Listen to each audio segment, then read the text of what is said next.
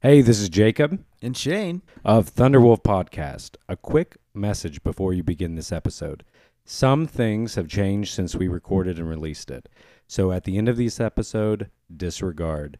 We're no longer part of Magic Squirrel Network, and our new link to merchandise is teespring.com/awoo. That's teespring.com/AAWOO. So enjoy.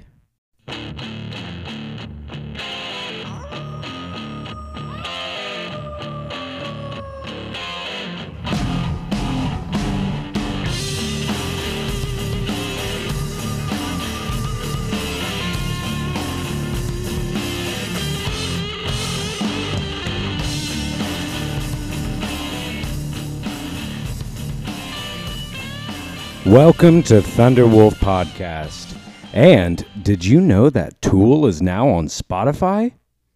Our producer Sean is here with us, a little hungover, but he's here and that's all we can ask for. I'm Jacob, and this is Shane. Hey, what's up? And today's show we'll get to Thunderwolf updates, planted seeds is what we're going to call that segment coming up, and then the Epstein stuff going down. We got a lot to talk about today. Hells yeah. That's a good thing. Yeah, it's a really good thing. We're trying to find the nice segments that we can bring back up and recur. So some of the things that we've done before, we'll try to bring those back in because we think it's funny, and the Thunderwolf updates is one of those. Yeah, I think that's the official name for it. I think the first time we did it was just called Things That Thunderwolf Doesn't Give a Fuck About or something along those lines. But yeah. That was one of the earlier ones, I think. Yeah, we were just kind of trying some new stuff, and I think we needed, like you said, have some recurring things that we do from time to time just to keep it spicy. Yeah, spicy, somewhat formulaic, but also very much against that. Yes. The Thunderwolf style. Yeah. So what have we got for Thunderwolf updates today? All right, so this is going to be short and sweet. I like it. Mike Posner bit by a rattlesnake. Which is somebody I said, now who's Who is that? Yeah. And I wasn't really even, like, it's one of those people, like, I know, but I don't really know how to explain. Mike Pilsner?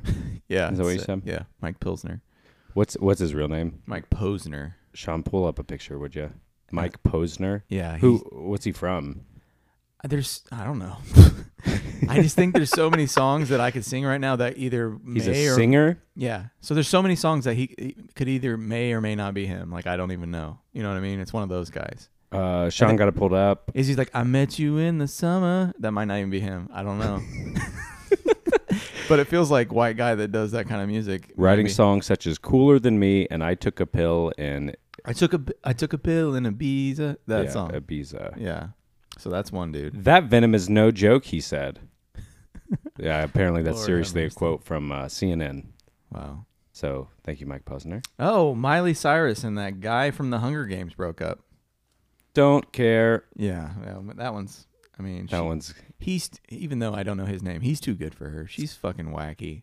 She tries too hard. Yeah, somebody said something like, do you remember that time we all woke up and Miley Cyrus had dropped like the Ghetto Act and was back in like a cornfield wearing overalls Yeah. singing Jolie? Well, Everybody she just was like, oh, okay. as soon as her dad came out with a fucking hit song, she was all over his nuts. She probably hadn't talked to him in 20 years, and then as soon as he got a song, she's like on stage with him, like She's like, I love Old yeah, Town Road. yeah, It's my favorite. She's all over the place. I saw her in Broken Mirror or Black Mirror. Sorry, Black Mirror. Didn't like her in that either. I think she just got a stupid voice. I really do like how she sings Jolie, though. Oh yeah, I mean That song dude, that song's great. I set love me when, on fire. Actually, my favorite rendition of that is the White Stripes. I don't know if I've heard that. Yeah, it's really good. Because it's Does he slow it is it down? Meg or whatever? Or Yeah, Meg White, yeah, his sister wife. yeah, Or his sister wife.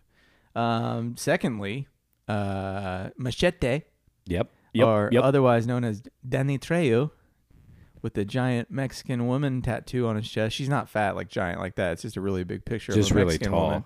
Yeah, with a sombrero on. He saved a baby Yeah, I out heard of a about car. that. I saw it. I didn't click on the link, but I just read the headline, and for He that was- article, it was good enough for me. He was on his way to Danny Trejo Tacos for a normal day of salsa verde and I don't know. Dude, I want tacos. What do they call pork? Pork. Yeah, we'll go with that for now. Is it verde? Is it verde? No, Verde's green. Yeah, salsa verde is just a green salsa. We're bad at this.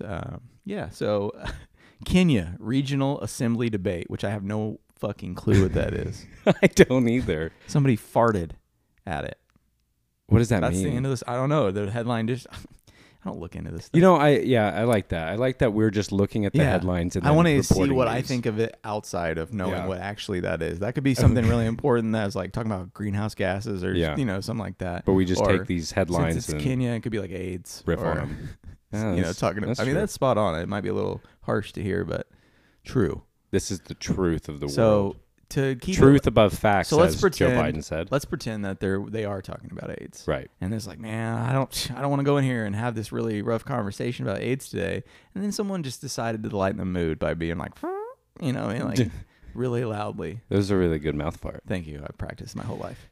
And then finally, Smokey the Bear turns 75 years old. Only you can prevent forest fires. Only you. Yeah. And the people that you're with. Yeah. Hey, speaking of birthday, that's a cool segue. Birthday. Yeah. Today is your birthday, it is, Shane. Yeah. I am halfway dead. Yeah. Yep. Close to. Very close. How long do you think you're going to live? Probably in my 60s. Yeah? Yeah. Well, how are you going to die, do you think? I'm going to get a big old fucking tumor in my butthole. Okay. For sure. All right. Yeah, it runs in the family, and I heard it skips a generation. Does it really run in the family? Yeah, my grandfather on my dad's side died from it. Prostate cancer? So let's just pray I got my mom's side's butthole. There you go. So how old are you today? I'm 30. You are 30. I'm 30. I didn't know it was your birthday today, and I saw it on Facebook. Yeah, we wanted to chat about this. Yeah, so I'm not good at dates. I'm not good at birthday dates. No, and neither. And what I told you when you got here is you shouldn't have to be. Yeah, and I brought some beer, some IPA that I got, and because you saw that it was my birthday. Yeah, 20 minutes before you drove here. Exactly. So I said, well, I better bring the 5-pack because I already drank one a couple of days ago. I didn't even notice that. Yeah, and I brought those because I said, hey, also we share beer. You brought an IPA, which I am today's years old that I found out that India Pale Ale means IPA. I was like, how can it be a pale ale and an IPA? And you go, what? Yeah, no, IPA India Pale Ale. Yeah, and I worked at a brewery for 3 years. Hey, that's okay. You don't need to know things. Didn't know that. Wow. You don't need to know things to work. I need to know important things like Smokey the Bear is 75 today. So I saw that on Facebook that it was your birthday, and I didn't know if it was real because I think on Facebook it says you're like 52. Really? Yeah, like for real. That's why I thought it was a joke. Oh, that's why you said happy 52nd birthday or something like that. Yeah. Let me see. Let me look up your page. Can we get that pulled up, please? Yes. Today is his birthday. Today is my birthday. I don't know where I saw it. It was in, yeah, you have mine there. Yeah. 52 years old today, August 11th, 52 years old. Wow. Yeah. I believe you. Wild. So that I didn't know if it was a joke or not because it wasn't your real name. No, I'm actually 52. Oh, the 30 part's a joke. So then I grabbed the beer and came here. And I said, hey, is today really your birthday? You said, yes. I said, I don't know dates. Happy birthday. Happy 52nd. You said, thank you. I said, I brought beer. Do you like IPA? And you said, not really. So I am but then I made you feel better by saying, like, I drink most beers. It's just, we talked about this a little bit, but the thing about IPAs is that I genuinely think a large portion of society pretends that they like IPAs. I agree. I completely agree. I mean... Have I told the story how I started liking them on here? Yes. Yep. On the podcast? You have, yep. But if you want to give Stockholm. I was going to say, if you want to give a brief description of that. Brief description. I didn't like IPAs before. I had some friends that gave me one. We shotgunned them out in the cold. Oh, yeah, that's what it was. I got really sick from them. And ever since then, that was the worst IPA experience. Any other IPA I've ever had, I could tolerate and then started to like. My thing is I'm always jamming food into my mouth. Yeah. So, so it's like, I want to taste that food. And you know what stops me from tasting that food? The harsh taste of the IPA. Yes. And there's going to be some haters out there that are like, I fucking love IPAs. Yeah. Well, you can go straight to hell. Yeah. Yeah. And that's that. So we're waiting for you to get there. Actually, you like IPAs. So yeah, I actually like IPAs now. Yeah. Well, I hope they have IPAs in hell. That'd be nice. Unless hell is really cold, like some people suggest, and then it's going to be like that first time I had them. Let me ask a quick question. Are you one of those people, would you rather it be really fucking hot or really, really cold in your house or in any situation? In my house or in hell? Yeah. I would prefer it to be cold. I like cold. I think it's probably for the same reason. Naturally. Yeah. Like my ideal temperature would be like 65 to 67. If everything all the time were that way, that'd be pretty good. Yeah. Also for the population of the world. Yeah. Stop telling me that you're cold-blooded or you're warm-blooded because you're not either of those things. Shut the fuck up. You are an average temperature and you have a preference. Like dude, aren't you hot? No, I run cold. No. The system's a little slow. Don't. Yeah. No, I prefer cold. I think that is a better temperature just to exist in. And then you can put more clothes on. Yeah. When it gets hot, you can only take so much off. Yeah. And then you're just in your bed trying to sleep sweaty and gross. Yeah. And then you're in the bed, like you said, and your bed is absorbing your sweat. So you aren't having the like homeostasis actually work. You're just dampening it. And then you're wearing a wet comforter. Yeah. It's not fun. So the weird thing, like you said, you can always put on more clothes or add more blankets. Right. That's my sole argument towards that is like, if I'm cold, I can always, and kind of the feeling of it being really cold and then you being in the blankets is awesome. I love that. But there's no equal to that when you're hot. Right. It's just like you're hot as fuck. Right. So. Yeah. Hot isn't as fun for me. I know some people and I think they are all women who prefer it hot everywhere. So like if you're with them and you have the AC running in the car, it's like, oh, can you turn that up? It's like, no, put on a sweater, please. Yeah. There has to be this nice, fair compromise here. Mm-hmm. I'm warm. You're really cold. If we turn it up, I'm going to be really hot and you're going to be good. Yeah. So we've got to find that nice compensation. Mm-hmm. I agree with that. I think it's one of those things where like you figure out your own compensation temperature thing going on. Don't ask compromise there. Don't ask to change the entire temperature for everybody because you yourself are cold. Right. I think that's more of the self-awareness and decency to the group you're with. Yeah. Like in a car, I guess it wouldn't bother me. But if I was at somebody's house and I was like, hey man, can you like turn down? Like I would just deal with it. You know what I mean? Right. Not like, hey, can you? Yeah, and can you change the entire temperature of this entire house for me? Yeah, context to that is really important. But if you get it like a census and everyone's like, yeah, dude, I'm fucking hot right now. Oh, you're hot too? Right. Yeah, Chuck, I heard he said he was hot. All right, let's turn that bitch up. That's really an interesting one. We had no plans to talk about that, but I like that a lot. It's how do you deal with that? You know, when you are hot like that, do you speak up? Is that something? I guess it would be group, right? Like you just said. Considering. Well, it's going to be like a general, like usually if you're really hot and it's noticeable enough for you to be like really bothered by it, everybody else is probably really hot. Yeah. Or you're like 50 going through menopause and you just need to deal with that shit. I have hot flashes all the time. I don't know what that, I don't really know. You just, I guess a hot flash would just be when you get hot out of nowhere. It's like niacin flushes. Where my body just gets like usually it happens after I eat because I don't eat a lot. I really don't enjoy eating a lot, as we kind of talked about before this. Because then you gotta, the more you eat, the more you poop, and I hate pooping. So I just figure if I just stop eating as much, then just eat a lot of cheese and it'll all just get real backed up in there. So you just once a week. Yeah, and just like it's gonna feel like razor blades coming out of your butthole, but that's all right. But when I eat, that usually 10 to 15 minutes, I just get super hot. Yeah. Which I don't know if that's normal.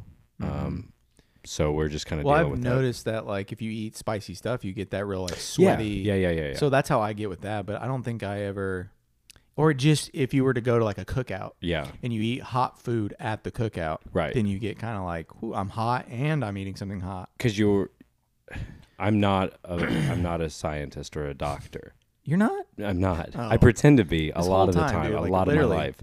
That's not what your resume says. Well, my resume says a lot of things. Doctor of Love. Because when you eat hot food, when you eat spicy food, you are increasing your internal temperature, so you burn calories to cool yourself down. That's why you sweat. Well, that's right? another thing I've heard about water is that if you drink cold water, your body burns more calories by trying to switch the cold water into the temperature of your body. Which I prefer room temperature. Anytime we go out to a restaurant. Yeah, that's another thing. How does everybody prefer water? I prefer room temperature, like from the shelf, or if I have a water bottle that I filled up earlier and it's just been sitting out, ideal for me. When I go out to restaurants, please, no ice in my water. And most of the time, they listen. Yeah. Sometimes they don't. And when they don't, I throw the ice on the floor. When I'm drinking water at a restaurant, it depends on if I'm sipping it or I want to chug it. If I want to chug it, I want room temperature water. Yep. If I'm dehydrated, I want room temperature water. Yeah. Or maybe just a little colder than room temperature. If I'm at a restaurant and I'm just thinking about sapping on some water, then I want ice in it just because I'm sapping on it. Yeah. So like yesterday, I went on a long hike, and when I got back, I was like thinking about water like crazy. I went to Brown County, and I got back to the car, and the water that was in the car was like hot. That's not good. Yeah. So when I went to drink it, I basically went from wanting water so badly to not at all because the water that I had was warm. Yeah. And I didn't want it. I'd rather feel shitty or feel how I did. Warm is not good. Yeah, I couldn't do it. So that's weird. You know what I mean? I don't like drinking water that's been in the car all day. I get it, the plastic, all that stuff. Sheryl Crow, man. What? Sheryl Crow. What about Sheryl She Crow? got cancer from drinking really? bottled water. Is that what happened? She said that, I think, at some point. Sorry, I keep clearing my throat. I can't really help it. I don't know. Yeah, I heard that she got... Actually, it's funny because me and my girlfriend yesterday, we were talking about the warm water, and I told her, I was like, yeah, it's not good to drink water from the car. And then we both look at each other and we go, Sheryl Crow. It was kind of weird. Synchronicity, baby. But I guess back in the day, and it's really just from bottled water. When she got cancer, she got it from drinking bottled water that had been sitting in her car. And like that's where the whole BPA thing. I mean, I'm not saying it comes solely from Sheryl Crow. Right. But I'm saying that that's what made it super popular. Yeah, so they were making plastics and it was heating up, and then that plastic was getting into the water. And as you know, I'm kind of weird about that. Calvin has pointed that out about styrofoam and how I'm weird about that, and just kind of being aware of what might be, and just because you got to think. So even if you go to a gas station and you get a cold bottle of water, where was that cold bottle of water at one point? Was it sitting in the sun somewhere? For sure. Well, it's okay if it's not being blasted by the sun, I think. But I think is that what it is? Is that how that works? Like it's specifically the sunlight to the plastic, and that's what heats it up. Yeah, I'm pretty sure. Gotcha. I mean, there might be a minimal or small effect from it just sitting in a hot anything. Yeah. But I think it's way more because you got to think when it's in your like console, it's always getting blasted by the sun. So I'm weird enough to like when I have water in my car, even if it's in a BPA free jug of water or whatever, I'll cover it with like a hat or something because I'm like, oh, I'm gonna drink this later. Or I've like forgot my bottle of water in my car and went into school, and then like shit, and I came out and it was like hot from the sun, and I just won't drink it. That's kind of weird, I know, but it's just like I get it. I've got a graveyard of like quarter bottles left in my car on the floorboard right now on the passenger side. Yeah. And my best friend's high trying to holler at me. My best friend's trying to holler at me. What is that song? Scrubs. Oh, Scrubs. TLC. I can't get no love from me. Hanging on the passenger side of my best friend's ride. Why do you holler at me? That's really good. Thanks, man. Yeah. We had that. Was that? No. Did I say TLC? That wasn't TLC, was it? Or was that Destiny's Child? TLC. It was TLC. Okay, good. I'm pretty sure. We are not going to fact check ourselves, Sean. You leave that tab alone, and we're just going to let people decide if we are right or wrong, because it ultimately doesn't matter, I guess. Well, speaking of temperatures of things, yes. So the way that they change, the way that people are bothered by them, you know, something that I really noticed about older people is that they have this thing where they constantly want to control the coldness of the house. Yes. Especially dads. Yep. Dads will say, "You get the fuck away from that." Yep. Like, you touch it, and have you ever had someone older in your life, could be an uncle, dad, or anything, just come at you and be like, "Did you touch the thermostat?" Yeah. Yeah. It's because older people have this weird thing about thermostats. Yeah. And they have this weird thing about a lot of things, and that's kind of what I wanted to get into. Is as you've gotten older. Mm-hmm.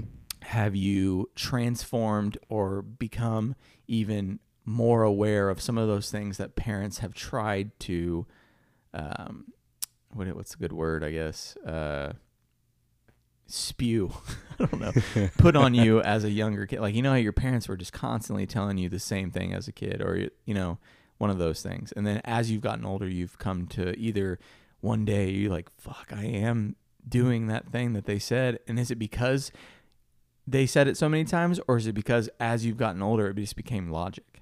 Yeah, almost as if a seed was planted. Yeah. And then grew into a new idea or behavior. Yeah. All right.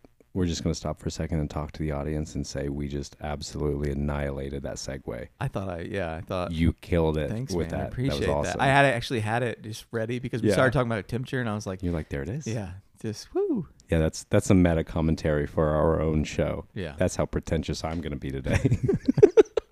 Back to the topic. Yeah, planted seeds. Yeah, so the thermostat one, as you're talking about that, I'm kind of realizing that I am kind of becoming that way. Yeah. Where it's like, I will be the voice of the group, but the group starts with me on the temperature. And that's definitely one. Another one, I would say, talking about people in public, their names in public. Yeah. That was one that was said often to me as a kid. And I remember being like, that's stupid. What a stupid idea. Give me an example. Like Calvin and I are out. Yeah. And I'm talking about you, and I'm mentioning Shane Jones, and I'm saying names, or somebody else, my name. Like, you never know who another person knows. Yeah. And so the impact that person could hear, I could be talking some good things, but somebody who doesn't know just heard snippets. Maybe Calvin and I were, riffing about something or giving you some hell behind your back. Yeah. Kidding style, but they don't know it. Yeah. And they just hear your name and us saying this. And now it's taken out. Now it comes back to you that we were just talking, throwing mad shade behind you. Throwing shade. Yeah. It's weird that we're talking about something that has to do with older people, but then we're using like new school terms like shade. Yeah, do you like that? Yeah, I like that a lot. That's one for me. I got that all the time, like, shh, don't say names in public. You know what? And I was like, this is stupid. But as I've grown up, I'm like, no, it's really not stupid. That's actually really wise to not do that. I think that I like that a lot because, like, keep my name out your motherfucking mouth. If you want to get ghetto for a second. But like, I genuinely think just being aware of how much you're talking about someone, even if it's like you and Calvin in that instance know the context, know that you're just kidding, and we're just talking about you because you're a friend and you're not here, and we're going to talk shit. But somebody else that doesn't understand that context might come to me and be like, dude, I was at so-and-so, and they were like fucking shitting all over you. Yeah, and then it becomes something that we've talked about. Do you speak up? Or do you ignore it? Yeah. Do you become more withdrawn with your boundaries, or do you come forward and do you go, hey, Jacob, dude, what's up with that? Somebody told me this, and it was like, oh, well, here's the context. Then there's trust involved, and there's all of the paranoia and thoughts. I have a few of these that kind of coexist with what we're talking about. I want to hear yours for sure. So one that you just made me think of by talking about all this is that people, okay, you know how they talk about gossip being like a younger thing? Yeah. I completely disagree. It's very much an older thing. I think older people have less to do sometimes. Maybe not just in every scenario. Like my dad's like 70, he still works like a bajillion hours a week. But the point is, what I'm saying is like, for whatever reason, I think older people are just as gossipy as younger people. But it's for whatever reason shown as a younger thing. But I have been around some older groups and they've just been completely like gossiping, and I've been like, it kind of seems drama-y. Yeah.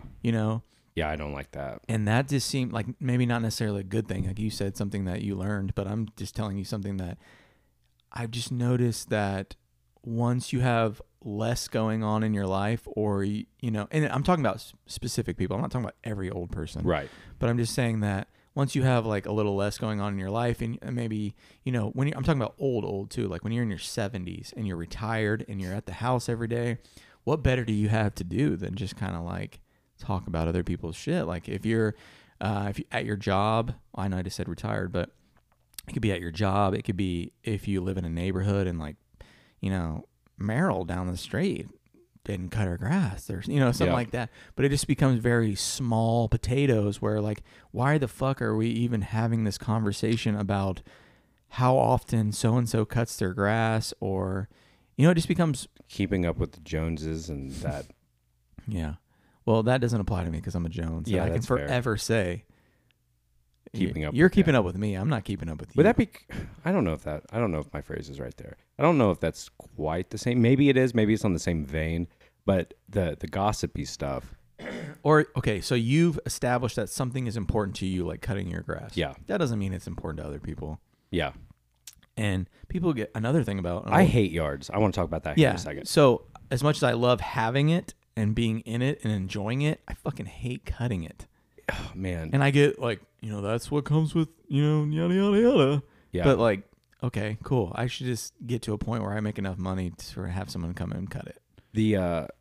I want to take a step farther and say no yards. Like you have the space, take the space. Just fill it with concrete. Well, I mean, there's so many better things, like a garden. Like you could make it like a walk garden. Then you gotta tend to your garden. Yeah, but wouldn't that be so much better? That's enjoyable to you, and not necessarily. That might be worse to some people.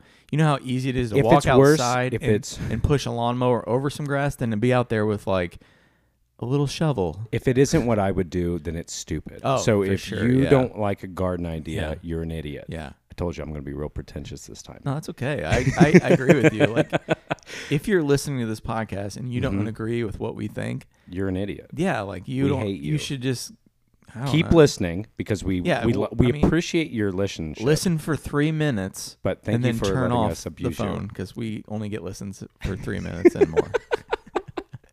No, but I saw something about that, about yards being like super archaic and how basically the U.S. is the only country that practices yards like we do now. Yeah.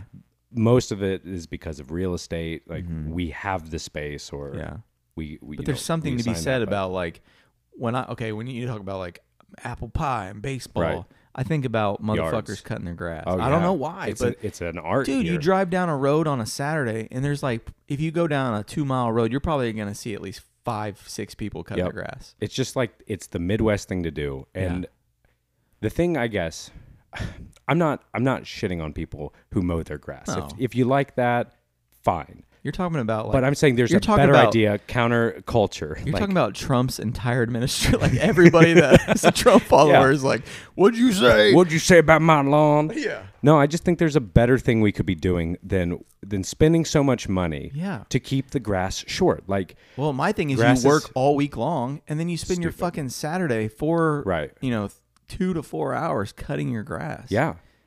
Because that's what I do sometimes. And I'm just like, man, I really wish if I wasn't so busy, sometimes I enjoy cutting the grass. Like I have a riding lawnmower and you get a beer and you're just kind of chilling, you know. See, and that's ways to make that awful task better. Or listening to a podcast while you're, you know, like I do the Thunderwolf podcast. Have you heard of it? Yeah, it's it's pretty good. I heard it. But yeah, I just think I don't know what all that there is to be said about people that cut their grass a lot and have so much pride in it. But it's definitely something I've noticed about the Midwest in particular, and probably just because if you go to Florida, you see a lot less of that because they have like different grass there. It's like crabgrass or whatever that is. Yeah. And then I'm not sure how it is in like, you know, Arizona's they don't really have the best yards. I don't think. You're gonna mow your sand. Yeah. So I just thought that was kind of, I think particularly. There you go. In the Midwest. It's a hard word for me too. Cutting grass is very prominent. It is. And like I said, there's nothing inherently wrong. I just think there's things that we could do better. But from what I understand, it was like 17th century aristocrats of France taught the people, like the serfs. Yeah. It was a flex. Mm-hmm. It was, you don't have anything, and we've got this big yard. It's just like being rich and then getting syphilis and then losing all your hair and then wearing a fucking wig over it, because you know what I'm talking about, right? Like George Washington and all those Mozart. Dudes.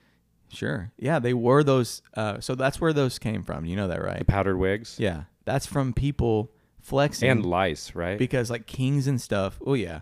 But kings and stuff will get all these like STDs. And then like I think syphilis particularly would make you lose your hair. Yeah. So then they would wear their fucking wigs. Because I swear that's what I think that comes from. If you went bald, would you wear a wig? No.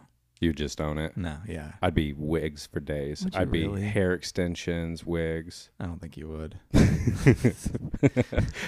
Hope we never find out. I just like the idea, though, of turning that space into something better, yeah. That you could put as much work into. If you like being outside, if you like doing that, awesome. Just turn it into a cornfield. Yeah, do something. I don't know. That's just my nitpick. That, and instead of, like, you just resealed your driveway. Yeah. Nothing wrong with it. But I saw I think it was New York.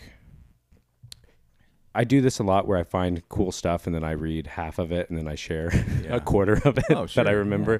Who's got time to read the whole thing? Yeah, exactly. It was a parking lot, though, and then instead of concrete, it was this short turf-like grass. Like, it wasn't a yard, but it was to reduce the amount of like pollution in the atmosphere, to absorb light, to save on electricity and heating costs. So how does turf save on pollution? So instead of putting asphalt into the ground, that's one.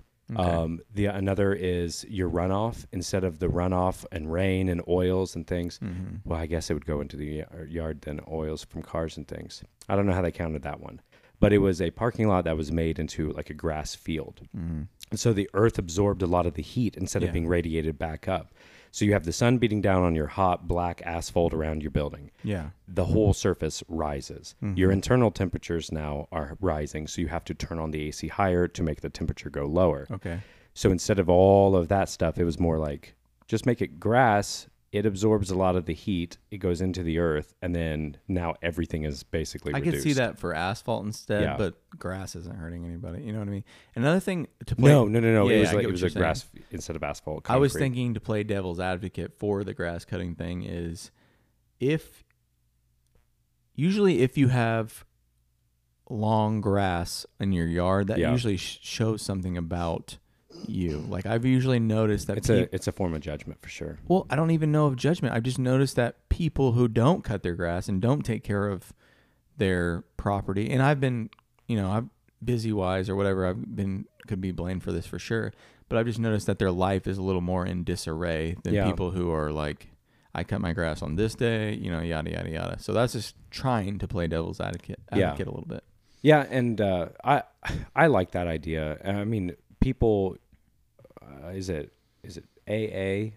I think that's like a big like beginning talking point for AA is like, your life is in chaos. You have no control. Start by making your bed in the morning. Oh, and like that. There's something to building, that though. I agree. I'm not making fun of it. And to your point then, I agree with that. It's like small steps almost of like, you have nothing that has any kind of like schedule or like discipline in your life at all. Exactly. So maybe start by waking up and making your bed. Yeah. And then that's kind of like the beginning grounds of being able to continue to do that and do bigger things. I think to your point, it's our minds work very similarly to how our space is around us. Mm-hmm. So when somebody's really put together, and not always, but some of the general rule, like if you keep your house tidy, you probably are the kind of person who takes time to organize thoughts, your relationships, etc. When it's all constantly in disarray, like, I think that is a projection of your state of being. Mm-hmm. I think there's three people. There's the people that they let their grass get long and they wait until it's fucking knee high to cut it. there's people that cut their grass when it's long, Mm-hmm. when it's just like, oh, hey, it's time to cut it. It's time to cut it. And then there's people that they're like, I cut it 2 days ago and it looks not exactly like it did when I cut it, so I'm going to cut it again. And also have insane amount of time on my hands. Yeah. I think those are the three people. And I've seen some really pretty yards where they are checkered patterns. Oh, yeah. Rotating. It's enjoyable to see, but I'm just also thinking about the time that was put into doing that. Exactly. Like someone who will cut their grass diagonally and then do it again just to get, like, you went over your grass again. This might be our most controversial topic so far. Why is that? Because there are so many people who are going to take this really personally. Oh, that's okay. I love it. I like pushing that envelope. I'm just thinking it's crazy. And I've done this. Like one time I wanted to make my dad happy, and he used to be like really into his grass when I was a kid.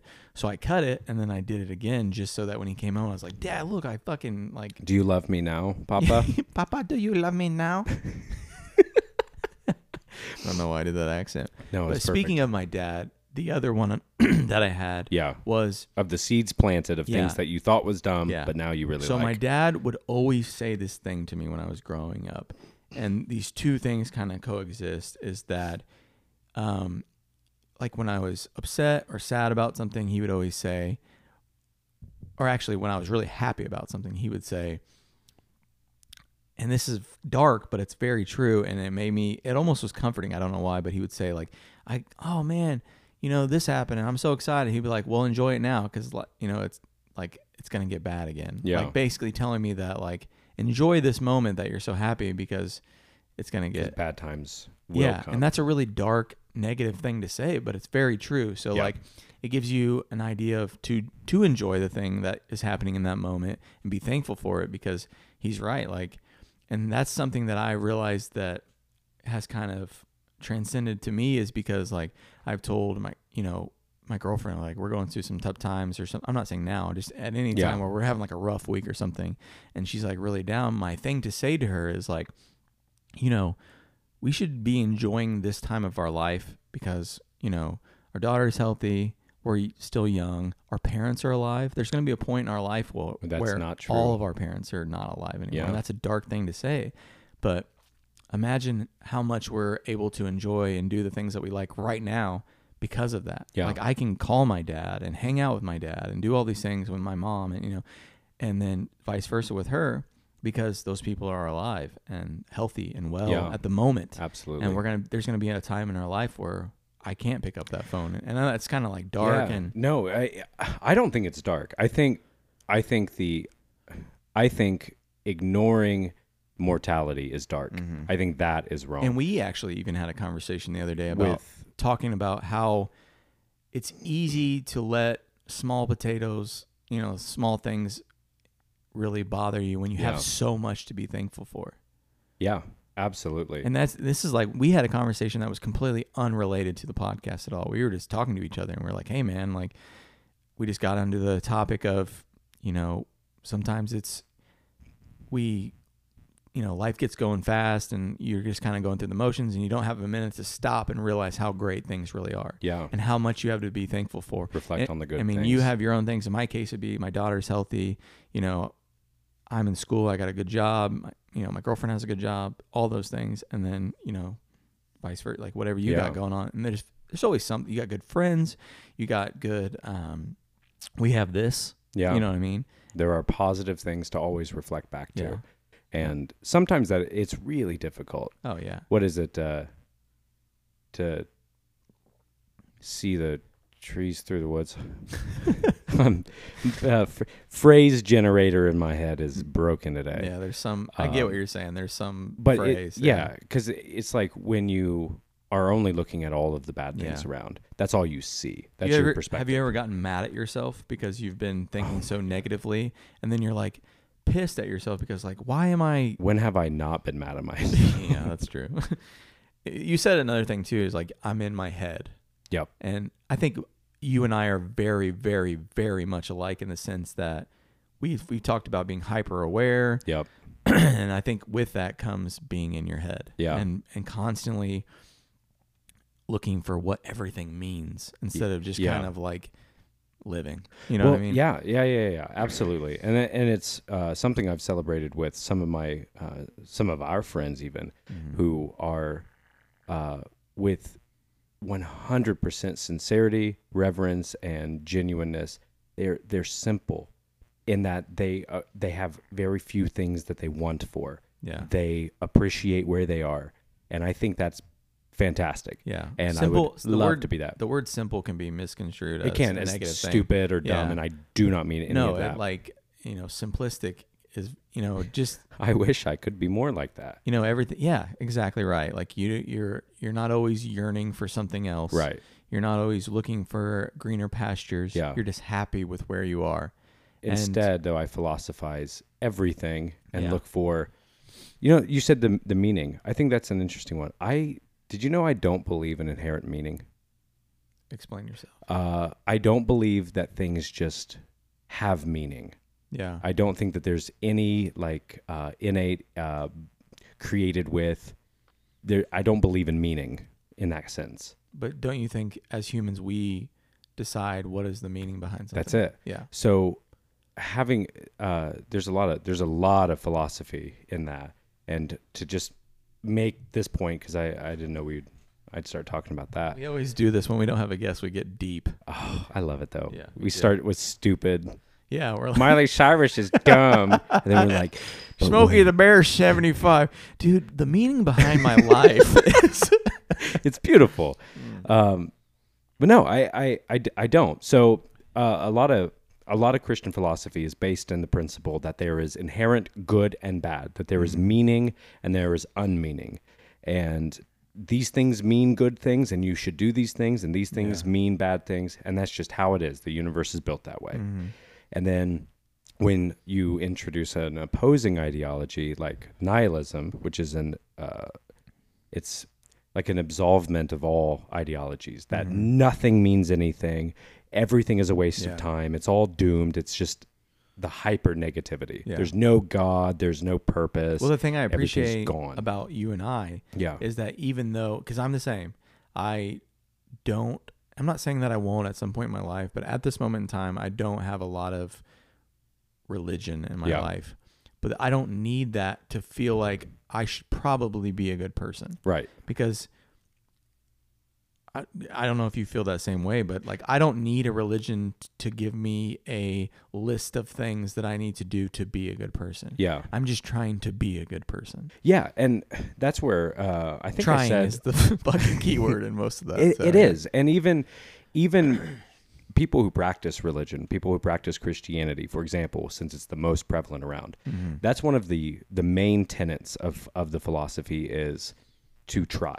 Yeah. Like to try to be Christ-like. That's the whole imagery behind it. It's like, here is the pinnacle. Here is what you're shooting for. You're never going to get there, but try your hardest. And to play the opposite of that, there is people that need that. They need to believe in something to feel like that. Because there's people out there, if you, they will just be bad or do bad things because they don't have any remorse or feeling like that there's any kind of thing that exists that's because there's no purpose. Yeah, it's almost like it just seems kind of shitty because like it is nothing. I'm not going to get anything out of this, right? So I'm going to be a bad person. Exactly. That's not a reason to be a bad person. No, that's just so I've noticed that people like that don't believe anything nihilism. tend to be worse people. Yes. But I'm one of those people that doesn't necessarily believe in religion and all that. Right. But I also believe in attempting and doing my best to be a good person. Yeah, and we talked about this on last week's episode with Ian Pomfret. He was on. We had a great conversation about finding faith in prison and how some people just say they do for the social aspect, but some people really do, and they find that discipline. And so that's you're right. And I think we've seen, I think a lot of the shit that's going wrong in the world is, and people are going to push back on this, and that's okay. I appreciate the conversation, and I would love to sit down with some of these people. I think it is the absolvement of religion in a lot of ways, because even though I don't agree with a lot of the philosophy or tenet, there's some of those basic principles like trying, working hard, be a better person. Why? Because why not? And that's something that Ian said about how he thinks that's becoming less and less in the world of religion. So that might go right along with people being worse people and doing I think so. more negative things because they don't believe in anything. And they like, why would I not do everything that is in my best interest or do the things that I want, because it doesn't matter in the end. Exactly. And if you have that philosophy, then it doesn't matter. But it really does, because there are consequences. Yeah. And there are things that you can do and do affect other people. Well, the key to that for me, I think, is having people in my life that I love more than myself. Yeah. So not only has it become about what I want, it's that I love these people more than I love myself. So it's, I want to do what's best for them. Right. And in turn becomes treating their family nice, treating them nice, doing what's in their best interest. And that comes off as me being better. But then sometimes you slip and you do things that are more better for you, because at the end of the day, you're you, and you have certain urges and, those kind of things. So, I think it's just especially if you're not religious and you're not constantly going to church every Sunday and trying to live by that book and live in that religion. You're just in a constant battle with yourself of trying to do the right thing and fighting the urges of the things that are telling you that you want to do the wrong things. Yeah. Yeah. And I reject like organized religion as a personal thing. I'm not a calling to action. But I appreciate morality and ethics. Yeah. And I think that because that existed for so long as a whole, because you understand morality and ethics. Yeah, I don't think everyone does. No, and I don't think I did, and I don't think I still don't think I do. But I took a college class on, I guess it was ethics or what's philosophy. Yeah. So basically, like, you're given all these different ideologies and all these different ways of, like, you can be this kind of person, you can be this kind of person. And you basically get to decide what you think is wrong or right. Like the whole, your 6 kids are on the railroad and the train's going to kill all these people, or it's going to, that's a very basic thing that you're given. Yep. And it makes you think about, like you said, morality and ethics, and you're able to, learn about not only necessarily what makes you a good or a bad person, but why to do the certain things. That you would. Why would you? Yeah. And that's where I truly believe morality. I think so far my model sits on 3 pillars. It's context, intention, and observation. Intention, those 3 things. Intention's for sure one of mine. Yeah. I take pride in being a good friend. Yep. Being hyper aware like we are, I've always felt like,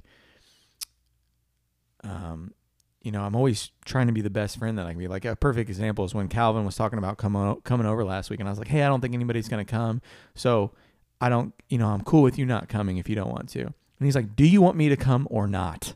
Like, very direct with me. And I was like, yes, I do. Yes, I just don't want you to waste your Saturday night doing it. And he's like, bro, like, I want to hang out with you. Yep. So my thing is, like, just trying to be a good friend, because I think that's important. Like we talked about earlier, one day your family's, your mom and your dad are going to be gone, and you're going to be left with those friends.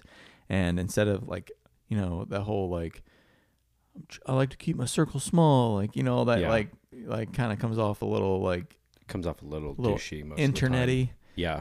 But I really genuinely believe that, like, the best friends I have are, 5 people, 6 people at the most. And I'm not one of those people that will ever have. That's an older thing. That's something that was taught by older people that I rejected a lot. Yeah. But so when you're a kid, you just want to be friends with everybody. Yeah. Or when you're younger, you're just like, I want to be as popular and yada yada as I can. I want to be loved.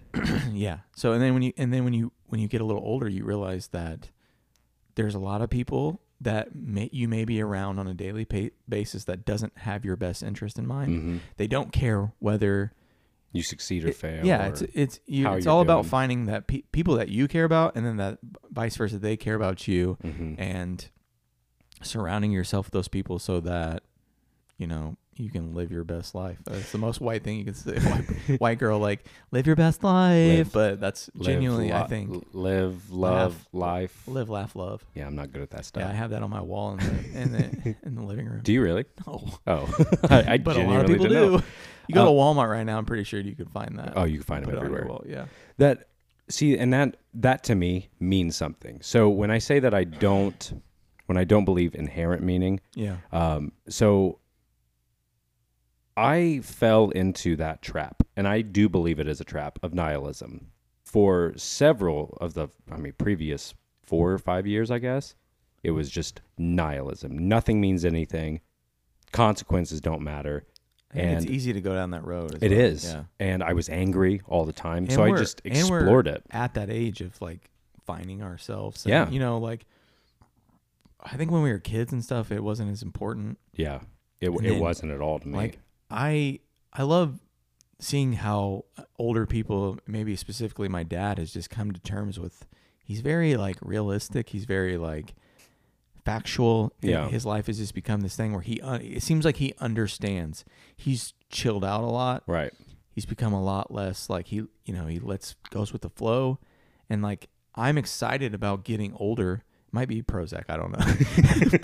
but I'm also trying to be probably a combination. Yeah, but I'm jealous of his like chillness and the way that he's just like, whatever. But and you and I get so amped up about certain things, and like where like Calvin's an example of someone who's our age but also very chill, and kind of goes with the flow. And the whole "it is what it is" is like one of the worst phrases because it's like means nothing, but it also means a lot at the same time. It also just means, what's happening is happening, and there's absolutely nothing you can do about it. And the only way that you can counteract it is by the way that you react to the situation. Exactly. Yeah. And so as I was saying, I fell into nihilism, and I went down where nothing meant anything. Mm-hmm. Relationships meant nothing. Mm-hmm. People meant nothing. And it was just so abusive. And then that's where a lot of the troll, online behavior came, was seeing it and it's still very prevalent, more than ever. But I found myself so deep in that where it was like, well, truly, then logically, if nothing means anything, you can do whatever you want. Yeah. You can go shoot up a school or a Walmart, like what we're seeing, or you could off yourself because it doesn't matter. Mm-hmm. And so it was in those dark times where there was still some little coal of hope somewhere. An ember. Yeah. And for me, it came into what became absurdism. Mm-hmm. So not like ridiculous, but inherently not living and not killing yourself is absurd because there's so many reasons to off yourself because living sucks. So why do we do it? Well, because meaning. So then meaning is applied through this belief system that meaning is inherent and we should just follow it. And that's worked for a long time and that's sustained life. But for me, it's rejecting those ideas and arriving at my own conclusions of what meaning is, and saying, well, okay, if nothing means anything, and I don't believe there's inherent meaning, if nothing means anything, then it doesn't matter what I believe. Yeah. It doesn't matter that I believe that nothing means anything. Mm-hmm. So if it doesn't matter that I don't believe that anything has meaning, then it doesn't matter that I can choose to do good or wrong. Yeah. I think a lot of people think that. Yeah. If none of those things matter, then why not choose good? Yeah. Why not continue to live and progress and try to do better? Well, because also, if it doesn't mean anything either way, do that one. You know why I think a lot of people don't choose good? Because it's harder. It is. It's harder to be better for other people than it is to be better for yourself. It's so easy to I could not care. Begin today just doing all the things that I want to do. And I think a big part of that for me was having a kid and realizing that now I am here for you. Yeah. And I've never been the suicidal type, or actually really never occupied any kind of those ideas. I mean, I've thought of it, but who doesn't have it? Yeah. So, but I would never do that now because it's not about me anymore. It's about her. Yeah. And how much it would affect her in a lot if something like that were to happen. So that's where your meaning has developed. Or just even not being there for her. Right. Everybody needs a dad. Everybody needs a mom. I don't care what anybody says. I hate to but everybody needs someone there, those two people there for them to give, I think the perfect thing is to give two perspectives from two different people. Yeah. Like you got, a male and female version of, and that's obviously there's situations where there's a dad in the situation and he's going to make it worse by being there. But my job is to not be the opposite of that, make it the best, teach her things. Yeah. And like teach her what I know. Teach her those things that I was telling you my dad taught me. Yeah. And her to hate them for a long time and then finally be like, oh yeah. Yeah, I love mowing now. Yeah. Yeah, so that's cool, and seeing those different perspectives, and that's where the context is, and that's the intention, and that's the observation, and that's morality. Another thing is whether a lot of people want it to admit it or not. I think people are tribal. I think 100%. I think that if you become a hermit and you become this person that doesn't want to have anything to do with people because of all the bad things that have happened to you and all the negative, and oh man, like. Every time I've tried to be a part of something, it's come to shit. You just haven't found your thing yet. Right. So I think tribalism and being around and being a part of something, giving back and working towards the good of a group is what life is about. Mm-hmm. I think if you decide to isolate yourself and become a hermit, that is the worst thing that you can do. Yeah, it's not healthy. Humans are meant to be social, interactive, exactly and right. It's towns, cities. Yeah. All of those are tribes. Families. Greenfield. You say Greenfield. Yeah. That is a tribe. That is a community. We changed the word, but it's the same idea. There's things I don't like about Greenfield, but I enjoy being a part of Greenfield. That's because of the things that I do like. So my band's name, The Tribes, that's where I derived it is... Yeah. Have I told you the story of that origin? You have, yeah. Dave Matthews? No, not that part. But I know the concept behind tribes. Yeah. And how they're, yeah. So I was with a friend and we went to a Dave Matthews show years ago. Mm-hmm. And when we got there, he had brought drugs in with us. And it was awesome. At Dave Matthews? At Dave No Matthews. way. So we had weed and, hardcore stuff like weed. And... we smoked and... I love how you said that. Hardcore stuff like weed. I was waiting to be like heroin. No, just weed.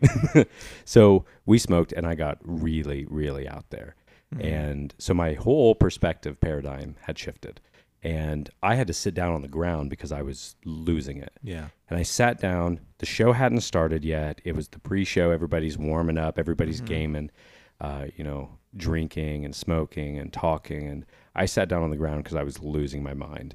And I felt all of the, I know this sounds like some hippie shit. I felt the vibrations of the earth, like literally the people. Well, I could feel all of the about group. The fucking turtle story. So yeah, so you get it. So, no, I just mean like, or you get how I. It would take a lot for you to tell me a story right now that wasn't as crazy as the turtle story. Yeah, well, that's good. So I started it. So now everything's believable. That's perfect. If you go like crazy in the beginning, then everything you say under that is it's sales 101, baby.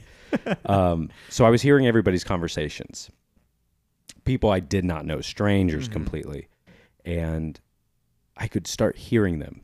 Part of that hyper awareness, you tune into different conversations. Okay, I have an equally high story that when I was this high, I felt as if I could hear layers of stories. Yeah, more to that point. You in your spot, Yep. You have like a radar that's being set out by your ears. Yeah, and you're like a relay system. And have you ever heard of you can see if you look a little farther. Yes. If you hear a little farther. Exactly. It was that same. So like you were picking up on different conversations because you were challenging your mind to focus on that conversation as opposed to this other one. Right. Yeah. So I was hearing them. Yeah.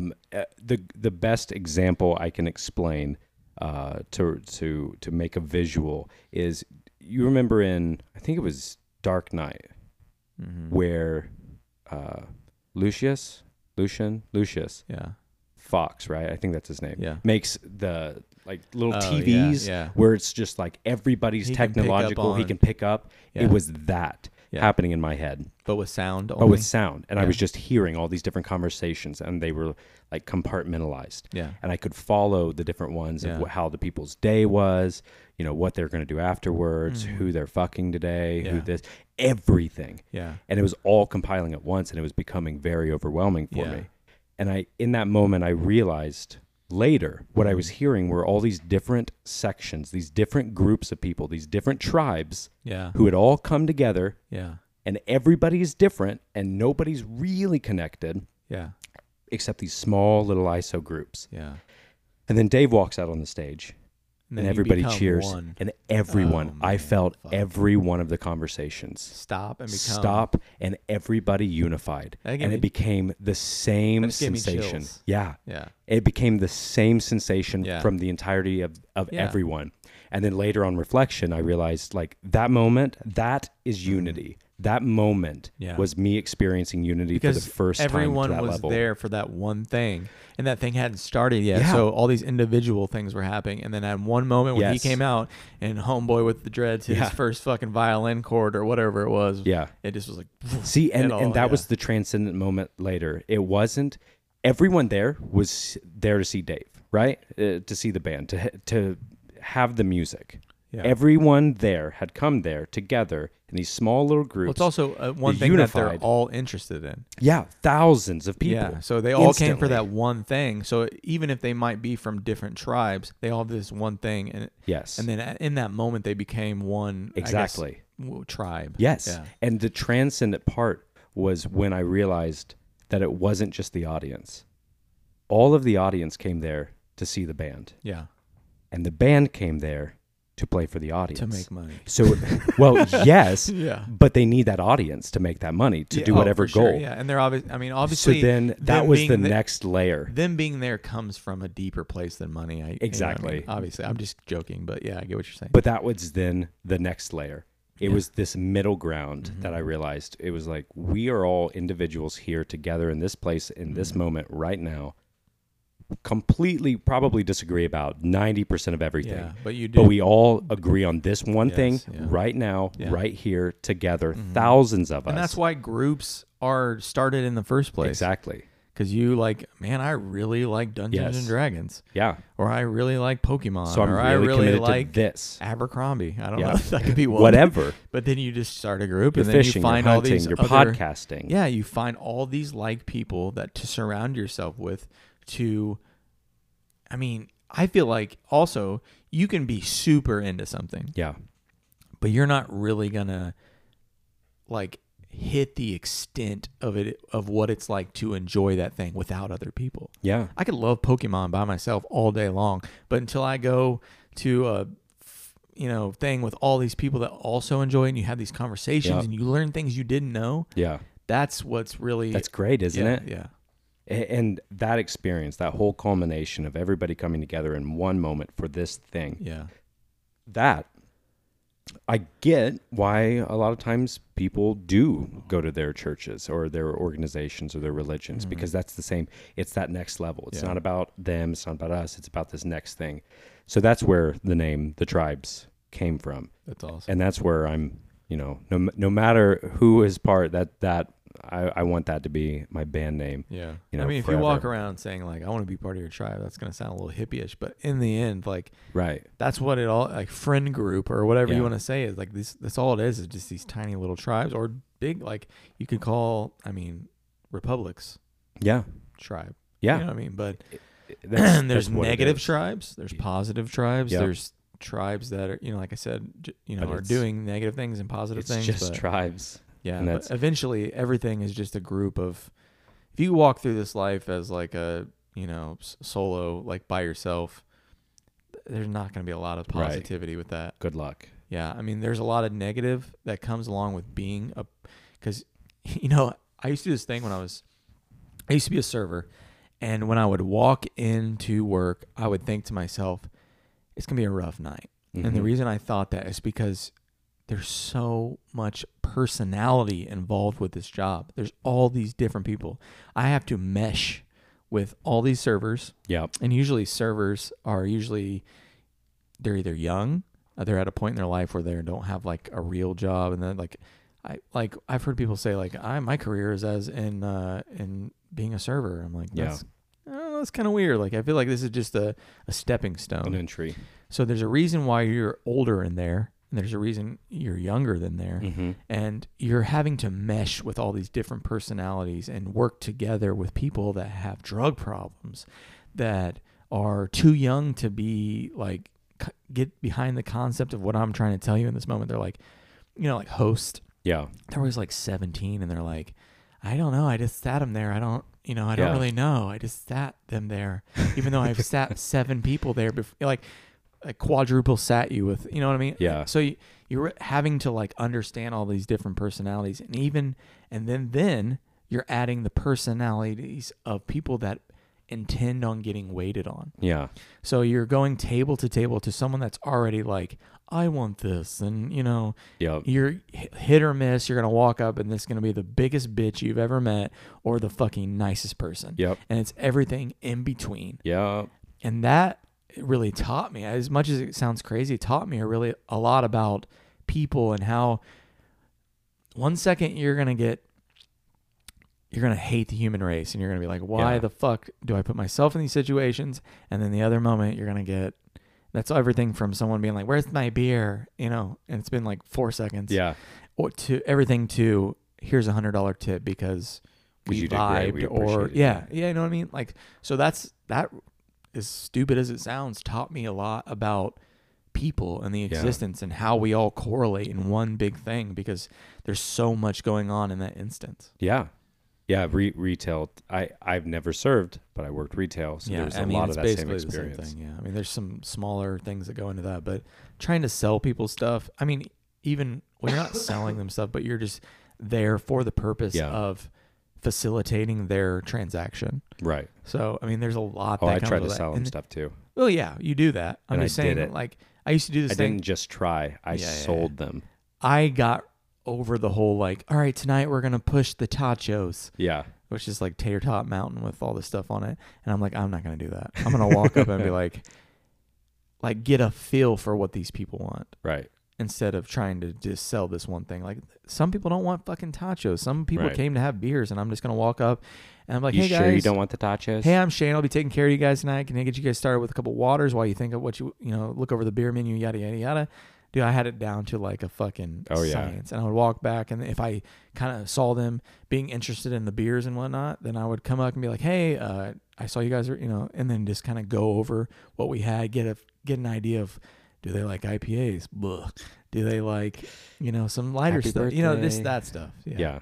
So it's all about, this all correlates into, but like the point of this is that when I was a server, it gave me a really good idea of how people are. Mm-hmm. Because you're working with a lot of nutcases and a lot of good people at the same time. Yeah. And those two things can be like nutcases that are good people. And then you're also waiting on people that are just everyday people. You get the poorest people come in. You get the richest people come in. You get everybody. Yeah. And it's not a high class restaurant. It's not like McDonald's. So it's like in there in the middle. So you're getting everybody at one point. And you're just kind of getting an understanding of how people are. Yeah. And it's like, honestly, I will look back at this and, like I am right now, later in life, and just, I learned a lot from being a server. Yeah.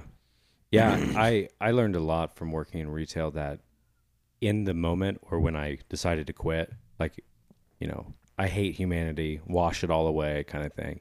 And now looking back, it's like, no, there were a lot of good people.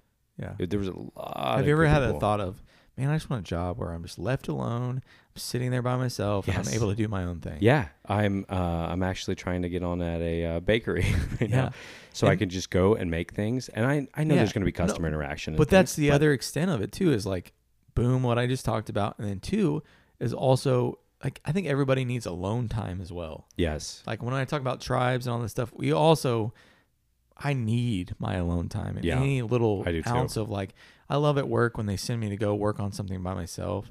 I can put my headphones in, which you're not supposed to do while you're working on airplanes. Yep. But I put my headphones in, chill, do my own thing. I don't have to, worry about how he wants to do it or, I'm just in my own little world working on something. Yeah. Those nights are fun to have, but also I've had some camaraderie come from all getting a task done on a plane together and the way that it works smoothly. Balance. Yeah. The balance between. Yeah, the alone time. That's why it takes so long in the shower.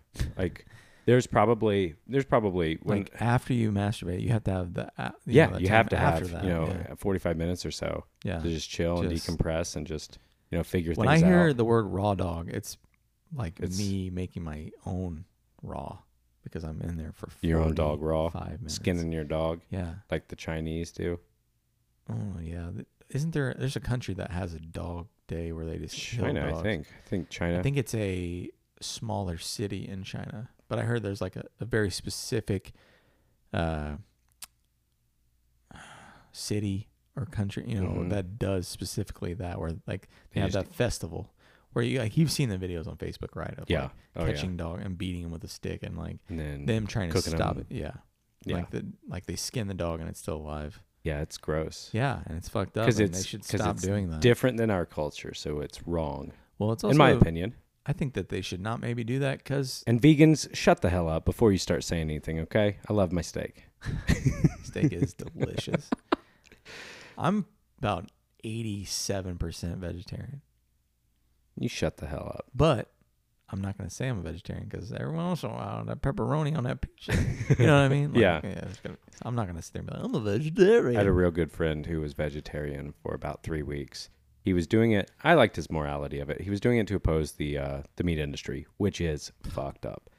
Yeah. But we got drunk and then went to Jimmy John's and had like giant like nightclub BLTs and we ate them together. I guess if they're BLTs, it's only bacon, but I just think of lunch meat as one of the worst. It's so delicious. So salty and delicious. All those sulfates and sodiums. But literally, it's so bad. It's just chemically processed meat. Delicious. But it's good. It's good as fuck. I like it. I like it a lot.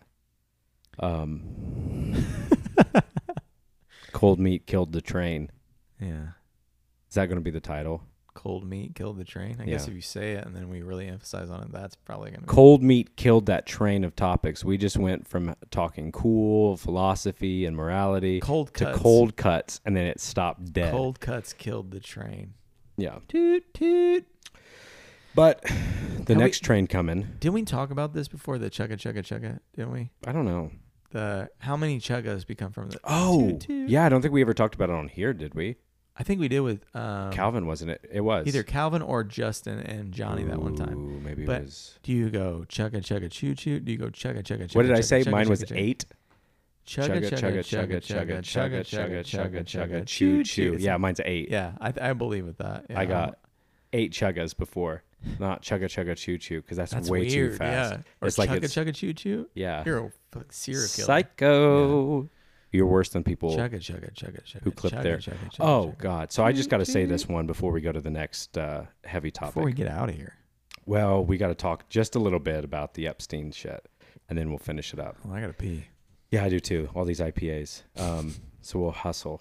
So the last thing that I'll say about the weird, gross things and then the psychopathy stuff that we just talked about, there's a meme going out on Facebook right now that actually gives me the cringe. One time we talked about how, what's the scariest horror film? And I said, the Texas Chainsaw, the beginning, where they ripped all the teeth out of that girl's head, and it was gross, don't like it. Yeah. There was a meme going around on Facebook last couple days of a kid who had nail clippers on his tooth. And then there was another picture of somebody who did it, whether it was the same kid or not, who took nail clippers and clipped his tooth in half. And you saw the enamel layers, you saw the root, and it was nail clippers. That grossed me out. Then it was the tooth, and that grossed me out. And I just did not like any of that. So cold cut killed the train, but that story made me really disgusted. So here's the picture of it that I found. That's the tooth. Yeah, Sean, scroll down on that. Oh my God. Dude. Oh my God. Then it shows like the skin that it's attached. Oh my God. Yeah. It's almost as bad as Calvin sending us a picture with toenails in his mouth. Oh my God. He did that too. For the listeners, we talked about it a few episodes ago.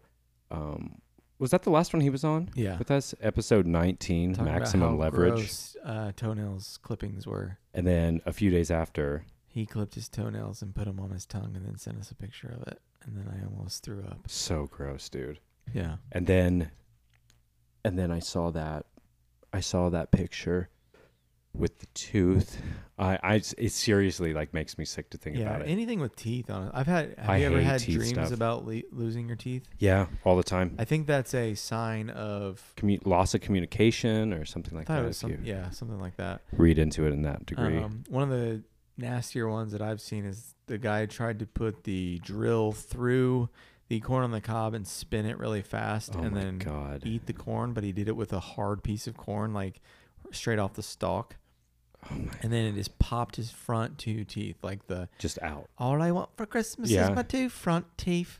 Like that's what it was. Like right off the bat, just popped him straight out, and he was like looking at the camera, like, "Oh fuck, I don't know if that's real or not." Darwin taught us about evolution and how the trends of those who are best suited for their environment tend to be the ones who reproduce. Yeah. And then we got the bright idea of saying, let's do everything we can to stop that trend and allow every psychopath idiot to just keep living. I want to propose something. Okay. I think we should begin making a statistic about people who die with the hold my beer thing. Like, you know what I mean, right? By hold my beer and watch this. Like, and then clips his they're doing something for either internet fame, or they're at a party, or they're doing it to impress somebody. Instead of them saying like they died in a motorcycle crash, it should be a statistic starting with hold my beer. They died doing this thing because they were trying to impress people. A stupid thing. Yeah, because those are going to be tied into, it's just thrown into accident, isn't it? Yeah, or whatever kind of death, like motorcycle crash or, rope swing death or drowning. Yeah. But really, these were deaths caused by them making bad decisions and like, hey, I want everyone to like me, so I'm going to do this thing. Idiocy. Yeah. And I think it should be a new thing. So yeah, like those people who will climb skyscrapers or tall scaffoldings and then fall to their death. Mm-hmm. That's exactly what I mean. And it should be a new statistic saying people who died for entertainment purposes. Yeah. Instead of person died falling off of a building. Right. Why did you fall off the building? Yeah. Because you're an idiot. For likes and subscriptions, admiration. I don't understand that stuff myself, but I guess I'm kind of I'm kind of localized to the ground. Yeah. If I've ever thought of the worst way to die, I'd probably be hanging myself in a prison cell.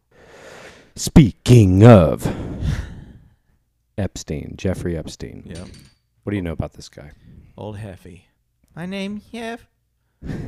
I don't know a lot about him. I actually don't know who he is. I just saw that he was in the recent news. Yeah. And that he is in trouble, or was. Yeah. He did, or he's on witness protection. Yeah. For, is it child trafficking or human trafficking? Or sex, or what? All of the above. Really bad stuff. Throw it all in the above. Yeah, and he's in trouble for all that noise. And then the day that they were going to reveal all who had been helping him or in some kind of contact with him while he was doing that, or knowing that he was doing that, he was murdered in his jail. I'm just kidding. He committed suicide. Yep. That's all I know. And so, okay, we'll start from the beginning with him and touch over this. I know we're at 117 already. Our listeners have been hanging with us there. So Jeffrey Edward I like to think Epstein. that they're like, more. Yeah, I like to think that too. But, so we're just going to go with that. Who knows? That they are. Epstein was an American financier and convicted sex offender. Epstein began his career in finance at the investment bank Bear Stearns before forming his own firm until his conviction for sex crimes in 2008 for running an underage prostitution ring for well-connected globalist financial, political, and cultural elite. So this is a dude who had humble beginnings in New York, I think is what I'd read. Yeah, in New York City, in Brooklyn. They were just middle class. He started working at a school. He started teaching. He started getting in with Alan Greenberg, the chief executive of Bear Stearns. Then the guy was impressed with him, so he joined and learned the art of finance trading on Wall Street. That's how he became connected to huge money and to prominent political power and financial people, right? Yeah. To power. Yeah. So on and on, he does these things. He starts investing he starts forming all these groups, making more money. So question, in 2008, when he was convicted of those things, yes. did he do jail time? He did some time. Scroll back up to that. It's in the... Sean, come on, dude. He's a little hungover, he said. He did, and yeah, we will find that. So Epstein at that time, in 82-ish, stated to some people that he was an intelligence agent for the U.S. government, that he became a prominent figure and became part of intelligence. Okay. And it says whether this is truthful or a joke, it's not really clear. Because it would have to be the CIA, right? Central Intelligence Agency. Right, most likely. Yeah. So during the 80s, Epstein possessed an Austrian passport that had his photo but a false name. I'm getting all of this information digest from Wiki, right?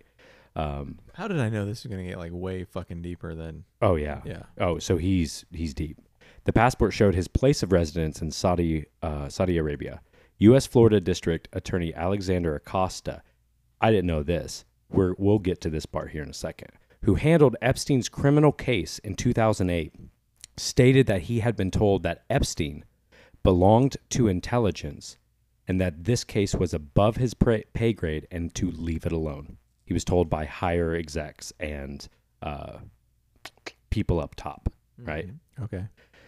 So as a side here to this point, Alexander Acosta is an American attorney and politician who served as the 27th United States Secretary of Labor from 2017 to 2019. Trump nominated Acosta to be Labor Secretary in 2017.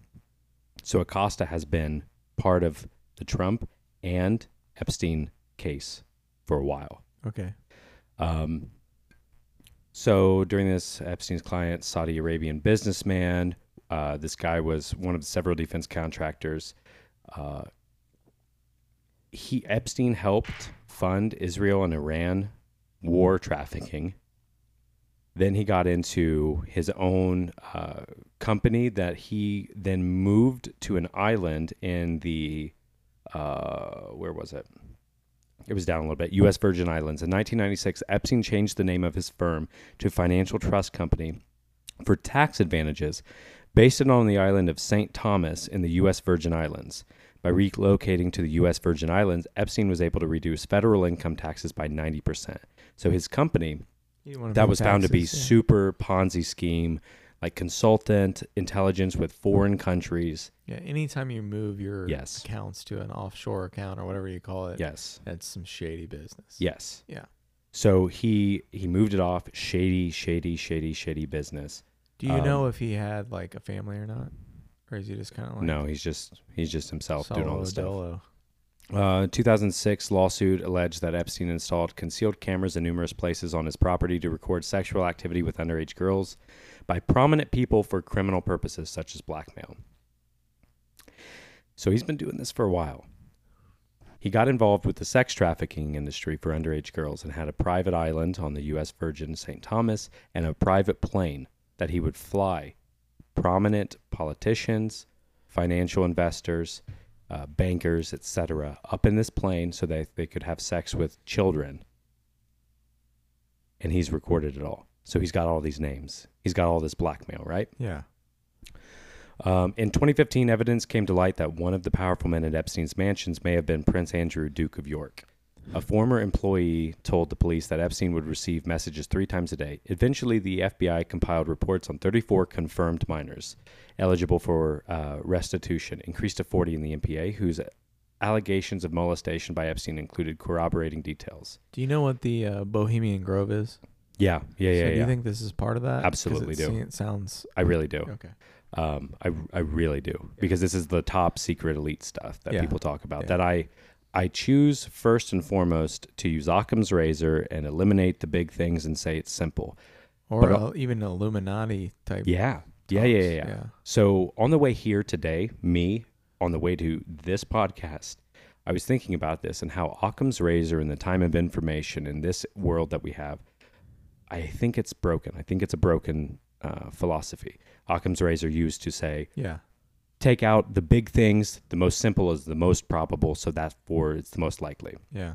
I think Occam's razor is rusted. Now it's Occam's rusted razor. Okay. Because there is so much more to the layers that we can get. Yeah. So in 2006, Palm Beach police filed a probable cause affidavit saying that Epstein should be charged with 4 counts of unlawful sex with minors. He got some time, like 13 months, for being found molesting girls. Because, it was a plea deal. Acosta got him off on a plea deal, so he paid a bunch of money. Because when you're rich, you can just throw a bunch of money at the system and say, tell you what, I did this. I agree. I was guilty, but here's $6 billion. Fuck off. So he kept doing all of this stuff. Here's where Acosta later said he offered a lenient plea deal because he was told that Epstein belonged to intelligence. So now this may be where I don't understand it completely. I don't think Acosta maybe was with him. I think maybe Acosta was against him, but Acosta backed down because he was offered a lenient plea deal because he was told that Epstein belonged to intelligence, was above his pay grade, leave it alone. Epstein agreed to plead guilty. Seems like Acosta was powerful, but not as powerful as somebody else who was running him. Or Epstein. So he was just basically like, hey, you need to back off. Stay in your own lane here. Exactly. Maybe some like Kennedy shit. Yeah. But he was still present for all of this stuff, which is interesting. The U.S. government eventually agreed to allow Epstein to plead guilty to just one count of eliciting prostitution from an underage girl. Epstein agreed not to contest civil claims brought by the 40.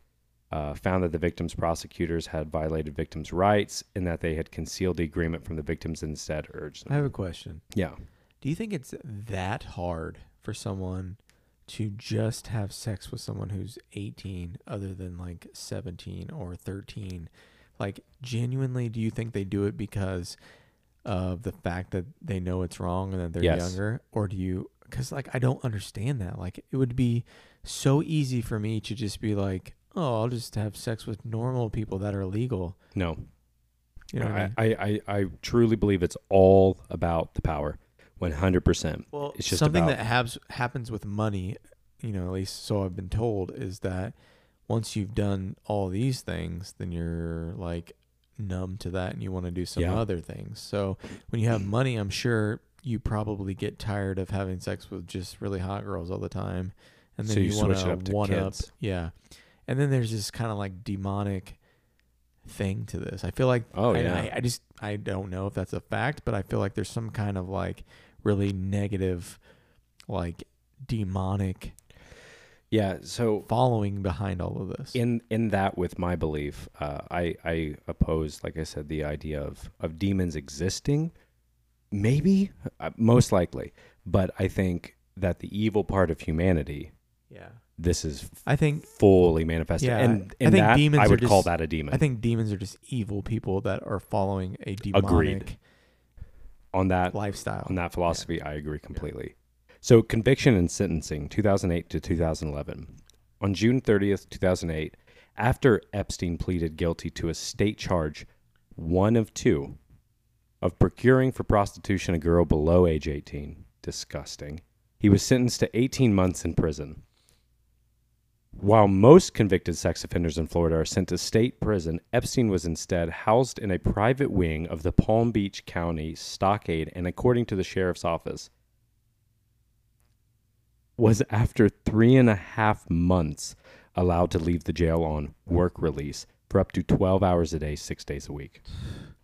So they took him to some really nice place and made him put him up in a nice place and said, be by yourself for 3 months. Mm-hmm. And then after 3 months, you can go to work every day and then probably return to this really nice place. This is what money is. Yeah. This is what people talk about when they say, like, eat the rich, kill the rich. This is the stuff they're talking about that happens all the time. And we are hearing about Epstein right now. It's unequal treatment because we don't have money. Think about this, right? If you are speeding down the road, right, and you're going 120 miles an hour, let's say I'm going 200 miles. Let's say you're going 200. Like, doesn't matter. I'm in like a fucking spaceship, and you are a poor person. Yeah, your life's over. Oh, for sure. Or I won't have, at the very least, Yeah. I'll never have a license again. Right. Yeah. But if you're a rich person, I you get it. just pay it. Yeah. Because when the system is designed so to target people financially. Let's say Cumberland right here. Yep. I'm speeding like a madman through there. Guy pulls me over. I'm like, okay, I'll take the ticket. I go to Cumberland the next day. I was like, I will give you $100,000. Yeah. That's okay. Yeah. Perfect. Yeah. Thank you. We appreciate your time. Thanks for driving through our town. Especially when you can pay more to get your ticket. Did you know that? You can do that. Mm-hmm. You can pay more to get your ticket erased from your... Yeah. Just like when... so imagine you can pay like $300 to do that, or pay the normal like $180 ticket. Yep. Imagine being rich and being able to say like, I can do whatever I want as long as I give all this money that I have to someone. Security of the U.S., right? Yeah. And for listeners who didn't hear my quotes, I did quotes around security. Yeah. When I went to Colorado this last time, the drug laws are stupid. Drug war is stupid as hell. Well, tell that to Indiana, who's surrounded by 3 different states. Governor Halcomb, you're an idiot. Legal marijuana. So when I went there, where weed is legal and prevalent in many stores around, you can go in and buy it everywhere. On my way home, I didn't bring anything back, of course, because I was flying. But I got there to the Denver airport, went up through security, asked where to go. They pointed me in a direction in a line. I went through that line. I got up to the booth, handed him all my stuff, and he said, "You grew a beard?" And I was like, "Yeah, I grew a beard." He goes, "You don't look right in the ID." And I was like, "I know I don't look like that in the ID." And he's like, "Well, you need to go to the other line." I said, "Why?" He goes, "You didn't buy the pass." I said, "What pass?" He said, "The Easy Pass." I said, "What are you talking about?" He's like, "You have to go to the line with the dogs." And that's how he said it. So I had to get out of line, went back into line, walked through this switchback to get through. Then I was yelled at by this very angry lady that I needed to walk right next to the wheelchair because there was a handicap entrance with the general public line. Yeah. So I was next to a wheelchair. We had to walk down this like roped off corridor with a police officer, a TSA agent, and a drug dog. Because you have a beard. No, because I didn't buy the Easy Pass. If I had paid $50 more, I wouldn't have been searched. That's the kind of stuff. Well, that's on a hyper micro scale. Well, you want to hear even more micro than that? Yeah. Going to a theme park and being able to go to the front of the line to ride a roller coaster because you paid more. Exactly. And that's what it all is. Yeah, it just gets smaller and smaller, but eventually, if you have enough money, you can fucking do whatever you want. Exactly. And that's whatever you want. That's where we were at with Epstein and his private But you know what I do love? traffic island. Every once in a while, I'll go through videos on Facebook, and there'll be some like chancellor or whatever you want to call them, and somebody gets in trouble, and they use the line that makes me cream my pants, and it's, "Do you know who I am?" Yep. And then they still go to jail, or I saw this one the other day where somebody's kids got pulled over for speeding or doing something they weren't supposed to do, and the mom came and she's like, "I am in charge of these kids. Tell me what they did. I am a U.S. blah blah, dropping names, insert whatever I do for my job." And the 2 cops were like, "We don't give a fuck who you are." I love that and she resigned, and it made me just. You know what I mean? That stuff makes me happy. Like just because you have a job where you're powerful doesn't mean you are, especially if you're in law. Yep. If you're fighting for this thing on a daily basis, that is what the whole fucking world is about, the law, then don't use it to try don't to be get above out of it. Yeah. You are working towards that thing, and don't. Power corrupts. Yeah, so back to Epstein with all of exactly what we just talked about. After he pleaded guilty, 18 months, 3.5 months released, this contravened the sheriff's own policies requiring a maximum remaining sentence of 10 months and making sex offenders ineligible for the privilege. He got off 6.5 months early, despite that being the rule. He was allowed to come and go outside of specified release hours, so he could just whenever he wanted. That probably, you know how they use words to make things sound? That probably meant he got to go do whatever he wanted. 100%, that's what that means. Epstein's cell door was left unlocked, and he had access to the attorney room where TV was installed for him before he was moved to the Stockades' previously unstaffed infirmary, free range. It's all for show. It's all theater. He worked at the office of a foundation he had created shortly before reporting to jail. He dissolved it after he had served his time. The sheriff's office received $128,000 from Epstein's nonprofit organization to pay for the cost of extra services being provided during his work release. His office was monitored by permit deputies whose overtime was paid by Epstein. He personally funded the guards who watched after him. They were required to wear suits, checked in, welcomed guests at his front desk. He is fucking. Later, the sheriff's office said these guest logs were destroyed. How much? Yeah, you know why? Because who are the guests? 13-year-olds. The people who were coming to him still. He was running his private sex he's island. Like, hey man, like you haven't been really keeping up with your fucking child sex trafficking, and I need you to help me out with this branch of your shitty. You know what I mean? Yeah. Just poor peasant farmers, sheriffs who are like, oh, billionaire guy. Okay, cool. Yeah, we'll take it because we need a new yacht. What? Okay, let me ask you something. Yeah. If you're that sheriff, you're actually a deputy, you're not even the sheriff, and you're looking after Epstein. And he's like, I'll give you $400,000 if you. No, I'd be dead because I'd say no. Would you really? Yeah, I think I would. I don't think. I've never been offered billions. I can't conceptualize what $1 million is, let alone $1 billion. Yeah. You know what I mean? Yeah. I've never seen it. I've never felt it. But I would like to think that I would be killed over that. I think too, because if that money that you're giving me lets you have power over underage children, I wouldn't be able to live with myself. I would hope to God. And if I everybody ever did, said, I'd like, shoot you know, myself like immediately. There's a number, like how much money would you suck dick for? Right. Like there's a number. $20. For free. Yeah, the bus station's Is it great a pretty for that. dick or an ugly dick? I mean, 35. Pubes, no pubes.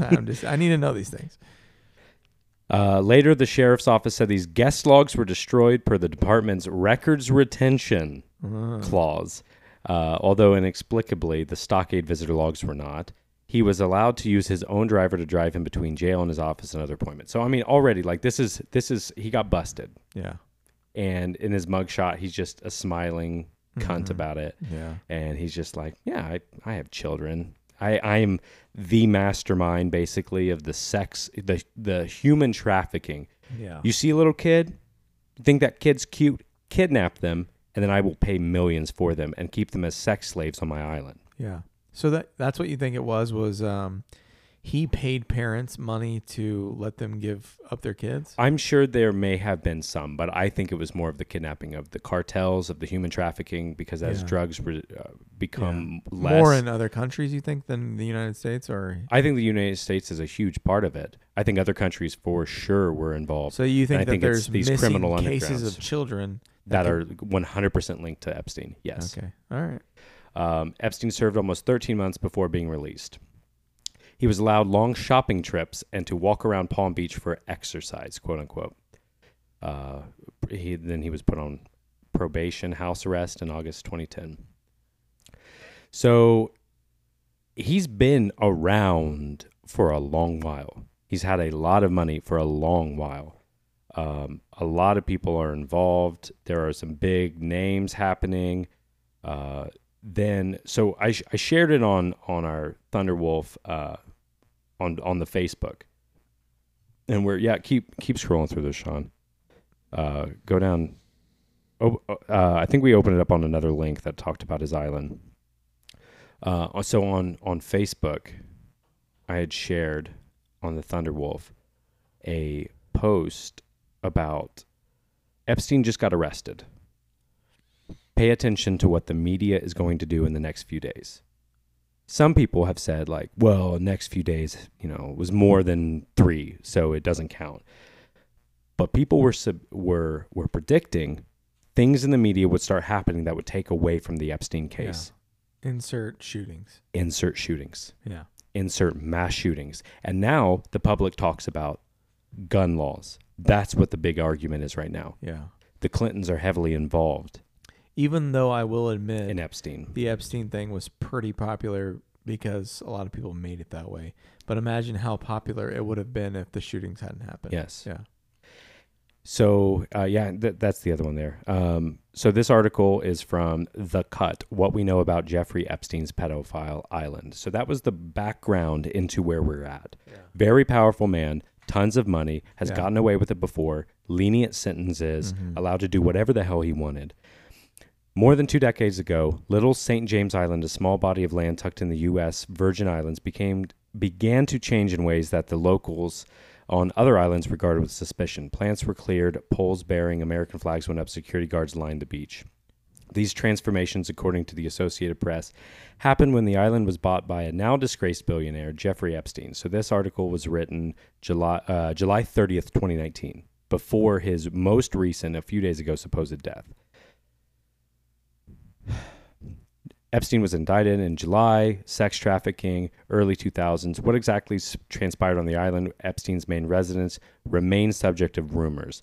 The island has, however, gained a handful of sinister nicknames to your demonic reference over the years: Orgy Island, Pedophile Island, and Island of Sin. Epstein, Bloomberg reports, preferred the name Little St. Jeff's. How cute. Fucked up. The island of Epstein, main place of residence. 98, he paid $8 million to purchase the island, which situated between St. Thomas and St. John. Multiple buildings, helicopter pad. Cheap for an island. Mm-hmm. $8 million. You can't even buy a 747 for $8 million. No, and this was in 98. So I don't know what that adjusted for inflation is, but that, regardless, not a lot. Though not many details have been reported. Former IT contractor worked for Epstein from 99 to 05, shed light what was to be found inside Epstein's residence: countless photos of nude women. There were photos of topless women everywhere, on his desk, in his office, in his bedroom, which is not inherently wrong, but it's Epstein we're talking about. So who knows these women? Conspiracy theorists have suggested that the temple was he built a temple on the island, was either a secluded setting for Epstein's abuse or that it concealed a hidden underground location for the same purpose, which is most likely.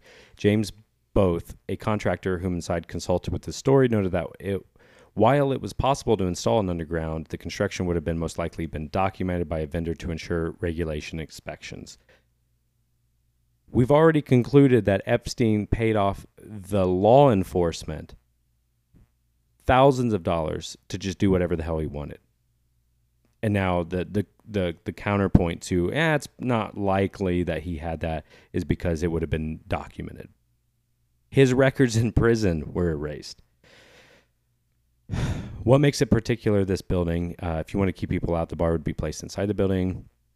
He claims, however, that the gym allegedly features an especially large framed photo of a topless woman. So the temple, if you see the temple look there that Sean's got pulled up, it's just this island, and it's got this weird colored temple on it. He also had an interest in pirate treasure, quote. He allegedly ran his trafficking ring there.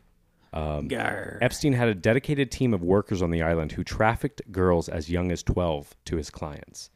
Sarah Ransom, one of his alleged victims, said she tried to swim off the island only to be found by a search party that included Epstein and his cohort, Ghislaine Maxwell.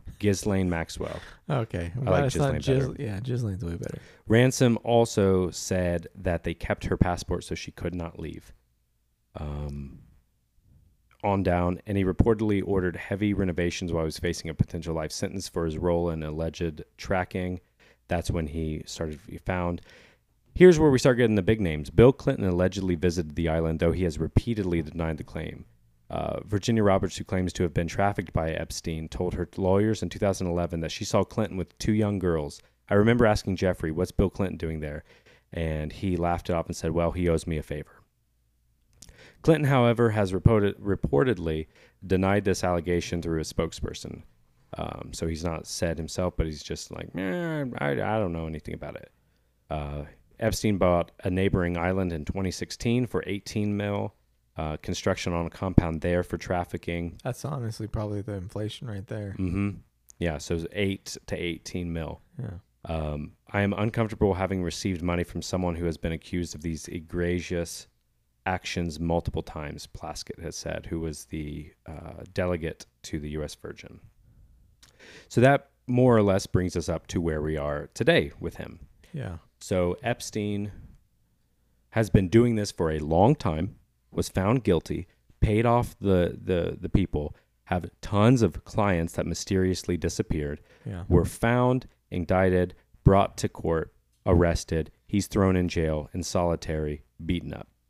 He's on suicide watch because they said that he had damage around his neck. And then taken off suicide watch. Then, exactly, taken off suicide watch. So he goes into prison again, now he's done.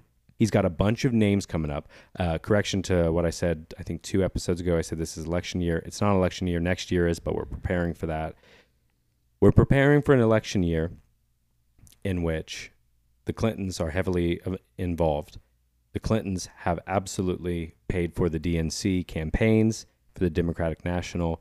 You have Trump involved in this, which now reports are saying that Trump has said, no, he saw that Epstein was doing these things, couldn't believe his eyes, and kicked him out of his resort.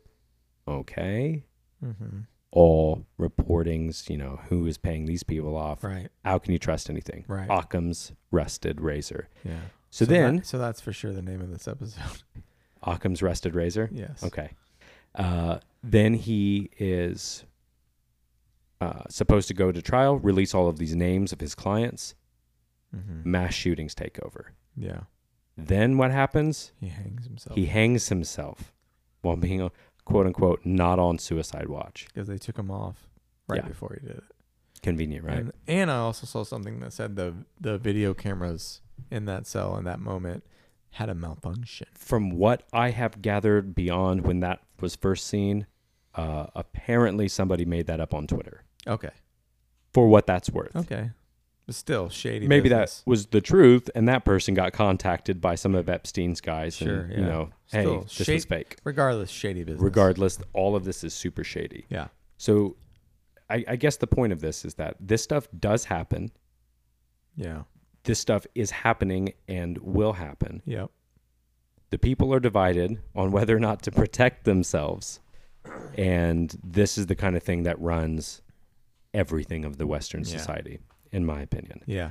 And I thought this was a particularly interesting time because so many people are divided right now about so many different things, as we said, into their small tribes, into their broken up groups, gun laws, this law, women's rights, gay rights, straight rights, blue rights, black lives. We're in a very, very, very weird place. We are in a very weird place. Like, it's going to amp up. It's going to get crazier.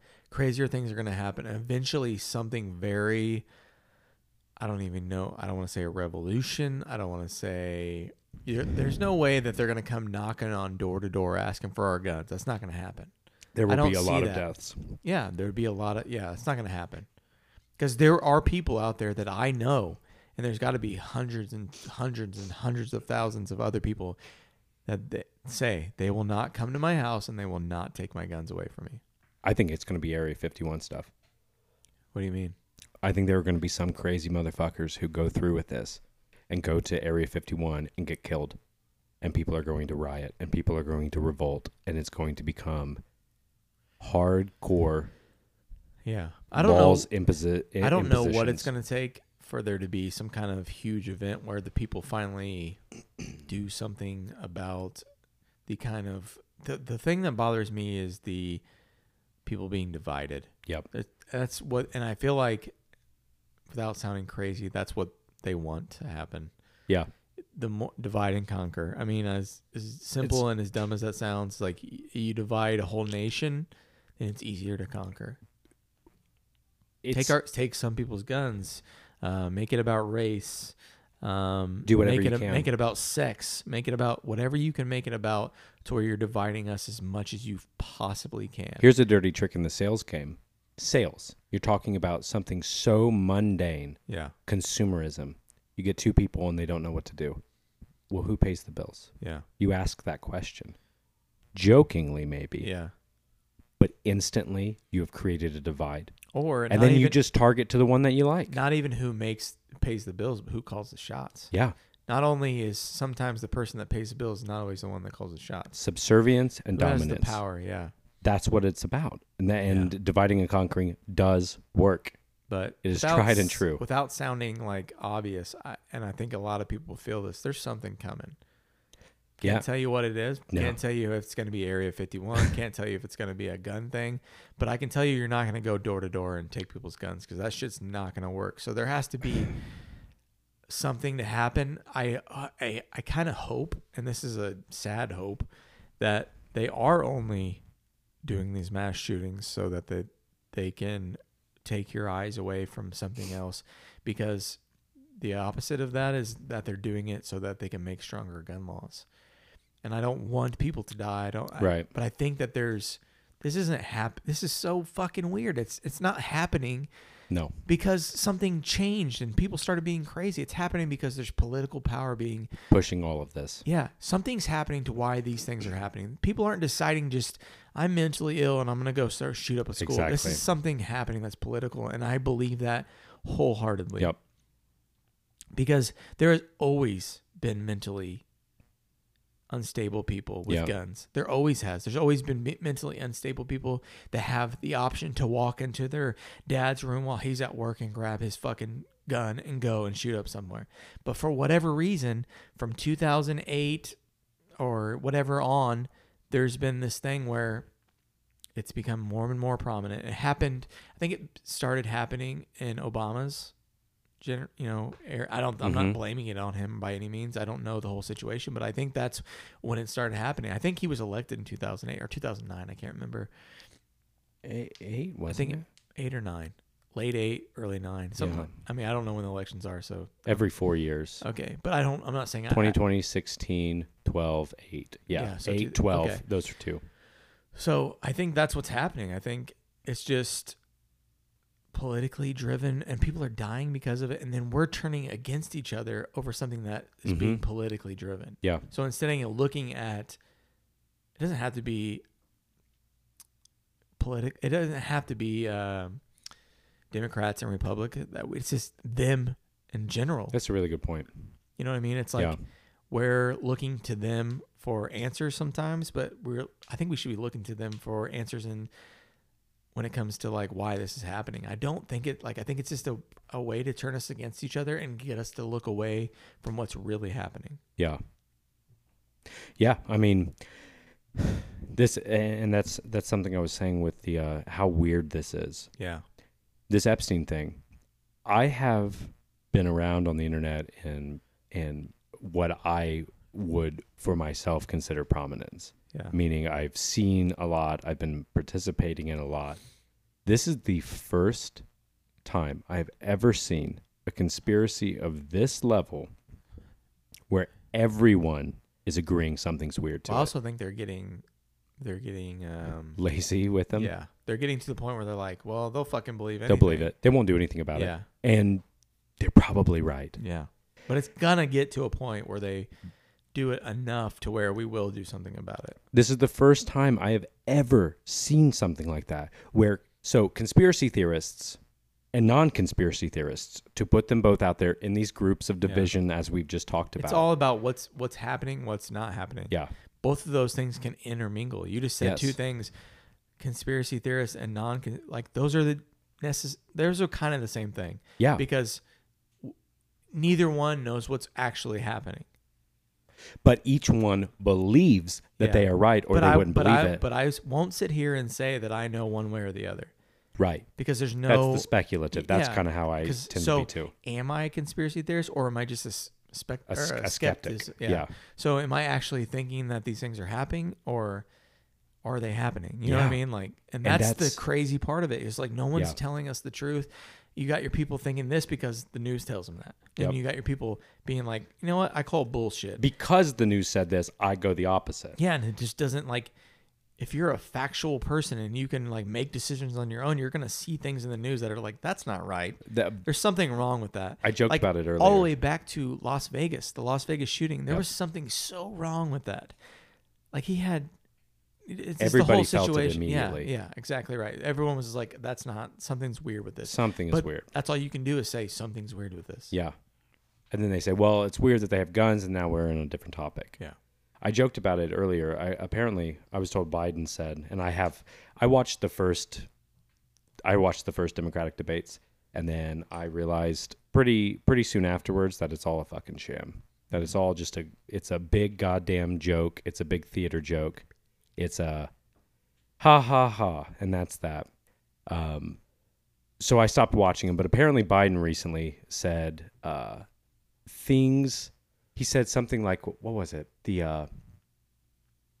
It's not the facts that matter, but the truth. Yeah. How crazy is that? That he said that the facts don't matter, the truth does. What does that even mean? But it's American politics, isn't it, baby? I don't get it. And I don't know what to do about it.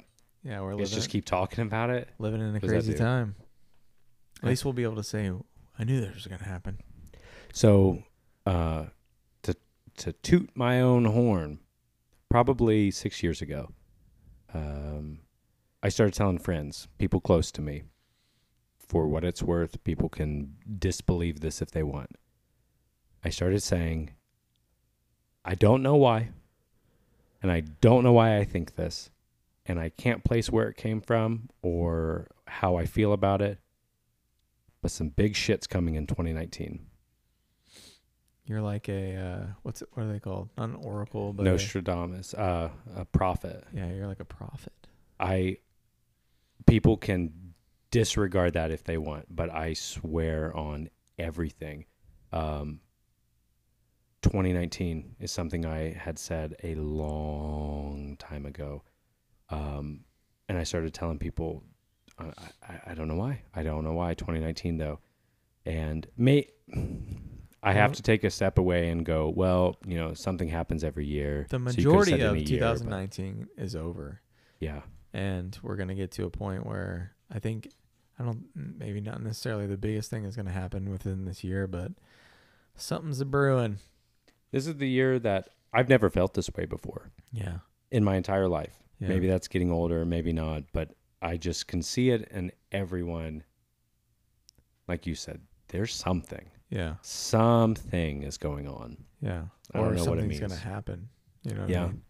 Which is kind of... I feel more... And the thing with me is I feel more like I should be having a gun. Yeah. So this is not a call to action. And I specify that. Yeah. This is not a call to action to militarize. This is not a call to action to kill your leaders or kill anyone. This is not. I am not encouraging that. Yeah. But after these last shootings, I've spent some serious time thinking about it. And there are two main parties of thought. Get rid of all the guns and get more guns, right? Yeah. Even though there's 1 million more guns in the United States than there is people. Yeah. Tons of them. Mm-hmm. But that's an actual statistic. I've started to talk to more people in my life about this and just get their general thoughts. And I've specifically been asking women in my life, friends, relatives, otherwise, and asking the question, do you have self-protection?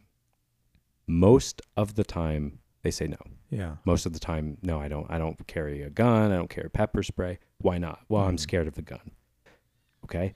So let's look deeper there. Why are you scared? Because I've never used them or I've heard about them and they do bad things. And you and I would know what it takes to become, because at one point in my life, I didn't know anything about guns either. And then you eventually, by using them and shooting them and being shown how they're used, you become comfortable with them. Yes. So I think that can happen with anybody. Yes. I think it's just something that's not being taught to women as much, and then they don't care as much about it as men do, because men love guns. That's it. Let's be real about that. That's a huge factor here coming up. Yeah. So I think being comfortable with guns and knowing how that they work, just like how anything works, how your fucking hair straightener works. I know that sounds kind of fit. No, but to the point of it's a tool, and you need to know. Yeah, and it would be very easy for any woman to go and figure out very quickly how a gun works. Yeah. and then they could carry it knowing that they know how it works and that nothing is going to, they can use it when needed. Yeah. And so, to that exact point, that's why I've been thinking a lot about this. And I've talked with some people. I'm not going to mention names, not yet. What I'm interested in is, just like you said, there was a time in our lives where we did not know how to use a gun at all. And it was intimidating. Yeah. It was intimidating. So imagine us men going to a predominantly male gun range, intimidated. And feeling even more intimidated if you're a woman. Feeling more intimidated if you're a woman. Because you're going to because we felt intimidated. God exactly. knows. And then them being a different sex going into a place where it's probably feeling like it's going to be testosterone driven. But exactly. But a lot of those things those are misjudgments too, because I feel like to some degree, maybe I feel like it was pretty scary to me, but then actually when I went, it wasn't as scary. That's it. And that's what I want to talk about. And that's the last thing we'll do before we wrap up out of here. I know we're at that 2-hour mark. Yeah. Is what I'm very interested right now. Yeah. After talking with the women in my life, asking them all these questions, and almost always arriving at, I'm intimidated by this. Yeah. As they should would be, though. Like to see, if you are a gun person, meaning you are trained, or you practice, or you are knowledgeable in safety, I would like for you to reach out to women in your lives and start the education process. That's even get something. Get them involved. Take away that fear. That I should do. Yes. You're talking directly to someone that should take more of an initiative to do that. I've taken my girlfriend to the shooting range, and we've been once. And how easy is it to go one time and then forget? Exactly. You have to stay trained. So I want to take initiative, like you're saying, and take my gun out, obviously in safe measures, and then show her exactly what safety, to do, what not to do. How putting one in the chamber works and getting it out, all the different things, all the different things that go with that. Yeah. And not even necessarily shooting, but just showing her how the gun works. Exactly. Yeah. Start the process. What I had reached out and I had said, have you been to this gun range or this gun range or this women's club or this? And they were like, no, I didn't know any of those existed. So I think if you're a person listening, if you are someone who appreciates your knowledge and has knowledge to share, I encourage you, not a call to action, but I encourage you to reach out to women in your life, your relatives, your friends. It doesn't. And that, so there's a slight deviation coming there. But I think that starting with helping encourage women to get involved, either showing them yourself or helping them make the call to the range or going with them the first time, start the process. Help get women, and then not only women, other men that you know who don't know. Yeah. Minority groups that Calvin, you don't. Yeah. Calvin's a perfect example. We have a very early episode where we all talked about going to the shooting range. Yeah. And Calvin, I don't want to speak for him, but he seemed a little intimidated when we first went in there. But by the end of it, he was like shooting the fucking thing in the penis. Like, you know what I mean? Like having a lot of fun with it because he understood what he was doing. And was respecting it. Yeah, and I think what helped also was him and I got there early and we were looking at different guns, and I was explaining to them like this Glock doesn't have a safety. The safety is actually in the trigger, and like telling him those kind of things. And once you gain knowledge of that, and then after that we were able to shoot the guns, he left there feeling pretty confident, I think. Yeah. And, wanting to become a gun owner because of his confidence. I mean, I think a lot of people will say, I've always wanted a gun, but I just never. I don't know how to start. Insert whatever. So I think an important thing is to have people. I mean, lots of ranges have programs. Yeah. But some people don't always feel comfortable with trying to join a program with people they don't know. Exactly. So I think the thing is if you catch any kind of glimmer or any kind of someone giving any interest in guns, then you should have that talk with them and be like, hey man, I would be willing to show you this, this, and this. And then next thing you know, that person is up to par on how a gun works, and next they're shooting at the range. They got their own gun. They're concealed carry, and actually, that whole process I did myself. Yeah. And it would have been nice to have somebody there with me, showing me but I did a lot of research on and if you don't feel comfortable or you don't have anybody in your life that's going to show you how to do that, then go do your own research. That's exactly what I did. I got online, looked up, what gun I wanted, what the pros and cons are for that gun. And then even before I purchased the gun, was looking up how I was going to use that gun. Yes. And you can go to YouTube and look exactly every feature of that gun. There's a video of any gun out there being shot, being shown how to use for most weapons. Yes. And you can learn that. And you might, I don't think I learned any bad habits, but you could, I guess, learn some bad habits from YouTube. But you're getting a better idea of how that works. You're being shown how it works. And that's what I did. I just started. That's how I started. Next thing you know, I feel like I have a pretty good concept of how all weapons work for the most part. Shotguns, rifles, pistols. Yeah, exactly right. Yeah. And then, just enlighten yourself. After the Walmart shooting, I have a friend who works for Walmart, and she works for Walmart security, and she's now has a firearm. And they're, amping it up. Yeah. And I talked to her about this, and she was one of the ones who helped inspire this thought process of mine recently of, well, where do you go? She said, I don't know. She was one of those who said, I'm intimidated by it. I don't know where to start. I don't know what to do. And I said, would it help you? I'm no, weapons expert by any means. Yeah. But I know general function, and I'm decent with my firearms. Would it help you if I were to go with you sometime, or we could go shoot together and just ease some of that tension? She was like, yeah, I'd really like that. Another thing about what you're talking about is Walmart in general. I think this is how I look at it. Two ways. You're in Walmart and what happened. Yeah. So meaning that this person walked in and shot a bunch of people, and there was no one there to stop it faster. So I genuinely think that the key to that is having people that are hired working there. I don't see there being too much of a pay difference or it being too hard to find someone who's qualified to carry a firearm, an air marshal. They already have people that work there as security. How hard is it to train them in how to use a firearm? Right. Not very. And I think you're going to have better results by having an armed person who's paid maybe a little bit extra, which I don't think that should be. People's lives are at stake and whatnot. I think that's going to put, giving them a realization of what their role is there. If this is to go down, these are the things you do. Every company already has that to where when you come into a job, you have orientation and they tell you these are the dangers, yada, yada, yada. People are going to want that job. And I think, honestly, if there was armed people, security guards at a Walmart, that it would have happened, but it wouldn't maybe not have happened at a larger scale, and the shooter could have been stopped earlier. Yeah. Yeah, I think that stuff is very probable. Of course, we can't go back in and say, if this, then that. Yeah, exactly.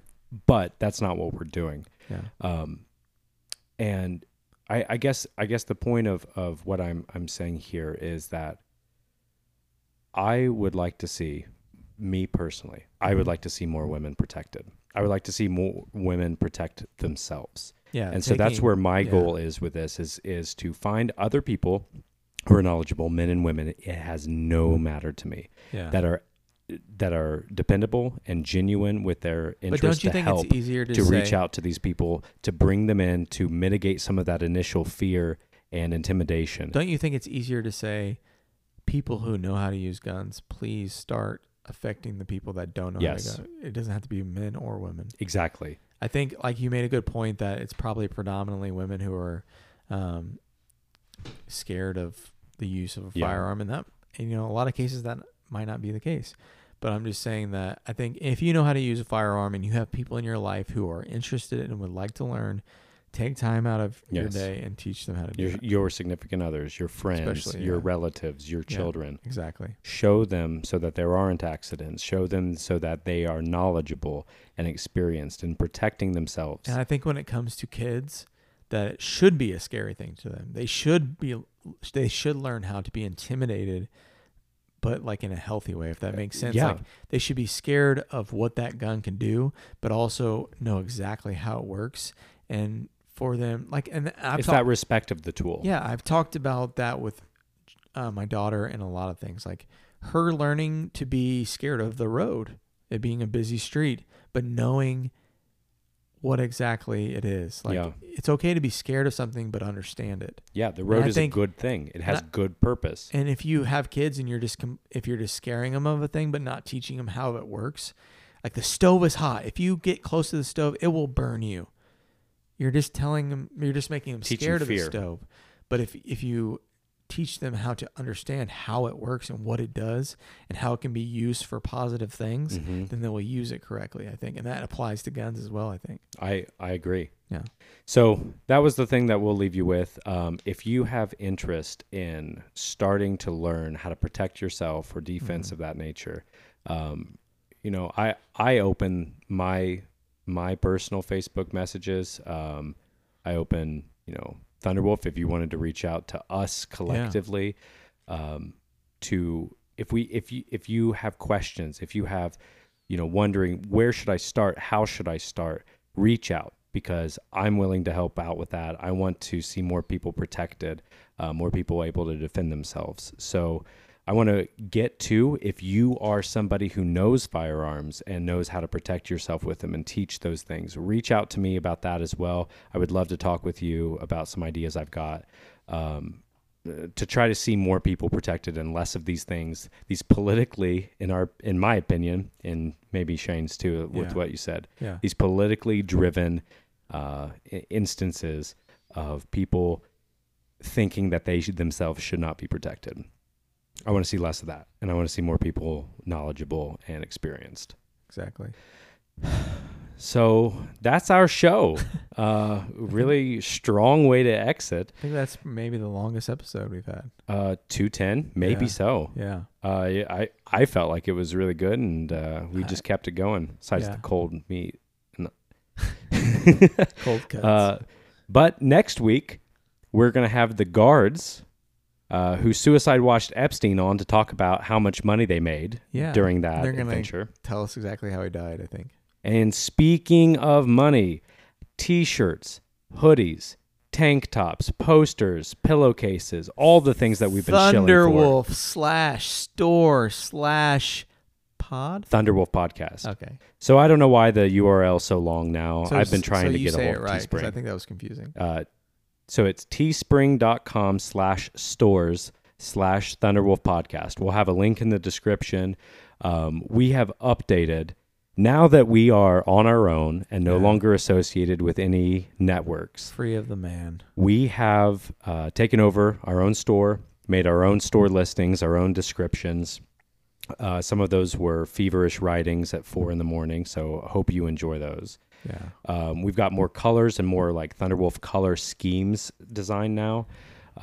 So please go check that out. If you like what we're doing here, buy a shirt, buy a friend a shirt or a poster. I just got a poster in last night, actually. Oh, nice. I have to see this. Yeah, I'll take a picture, a selfie, and post it up. You can even get tapestry. Yeah, you can. You can get tapestries. So we're working on that. Again, that's teespring.com/stores/Thunderwolf Podcast. I'm going to keep working out. Us on Instagram. Yep. At Thunderwolf _podcast. There you go. And then Thunderwolf Podcast on Facebook. Exactly right. Yeah. And coming soon, we're pretty excited about this. We're working hard to get this done. We are going to have a Thunderwolf Patreon. So we right now we want to keep doing this podcast, and we enjoy doing it, and that's why we're doing it. We're working on getting a Patreon created so that our listeners who also want to keep us going, keep us working, afloat. Developing, we have ideas and dreams Our dreams will come true, to get cameras in here so you can see us talk, watch the guests interact with us, etc. But we want to create some options for some donors, some patrons, some Patreon users to help us with that, in addition to all of our merchandise and cool rep stuff. So we want to thank all of our listeners what we say? Our listeners, we want to come up with a name so that we can all be part of it. The Pack. So the Pack. Is that our running title? For the overall, everyone that listens. Yeah. And then we want to call each individual person something as well, but we haven't come up with that yet. We haven't come up with it either. Maybe we can create a Facebook poll and get some votes from listeners. Or maybe create like two and then just have somebody decide amongst the two. Yeah. Yeah. And then maybe we can put out a poll and you can vote for your favorite, what you want to be called as a Thunderbolt podcast member. Yeah. And we will appoint that winner, fourth place, and then come up with our own term. Yeah. And then, I mean, fourth place in my books is actually first place. Yeah. So in our books, that's how we do it. In my book, in Jacob's book. So to the Pack, we say, time's up. Adios, amigos.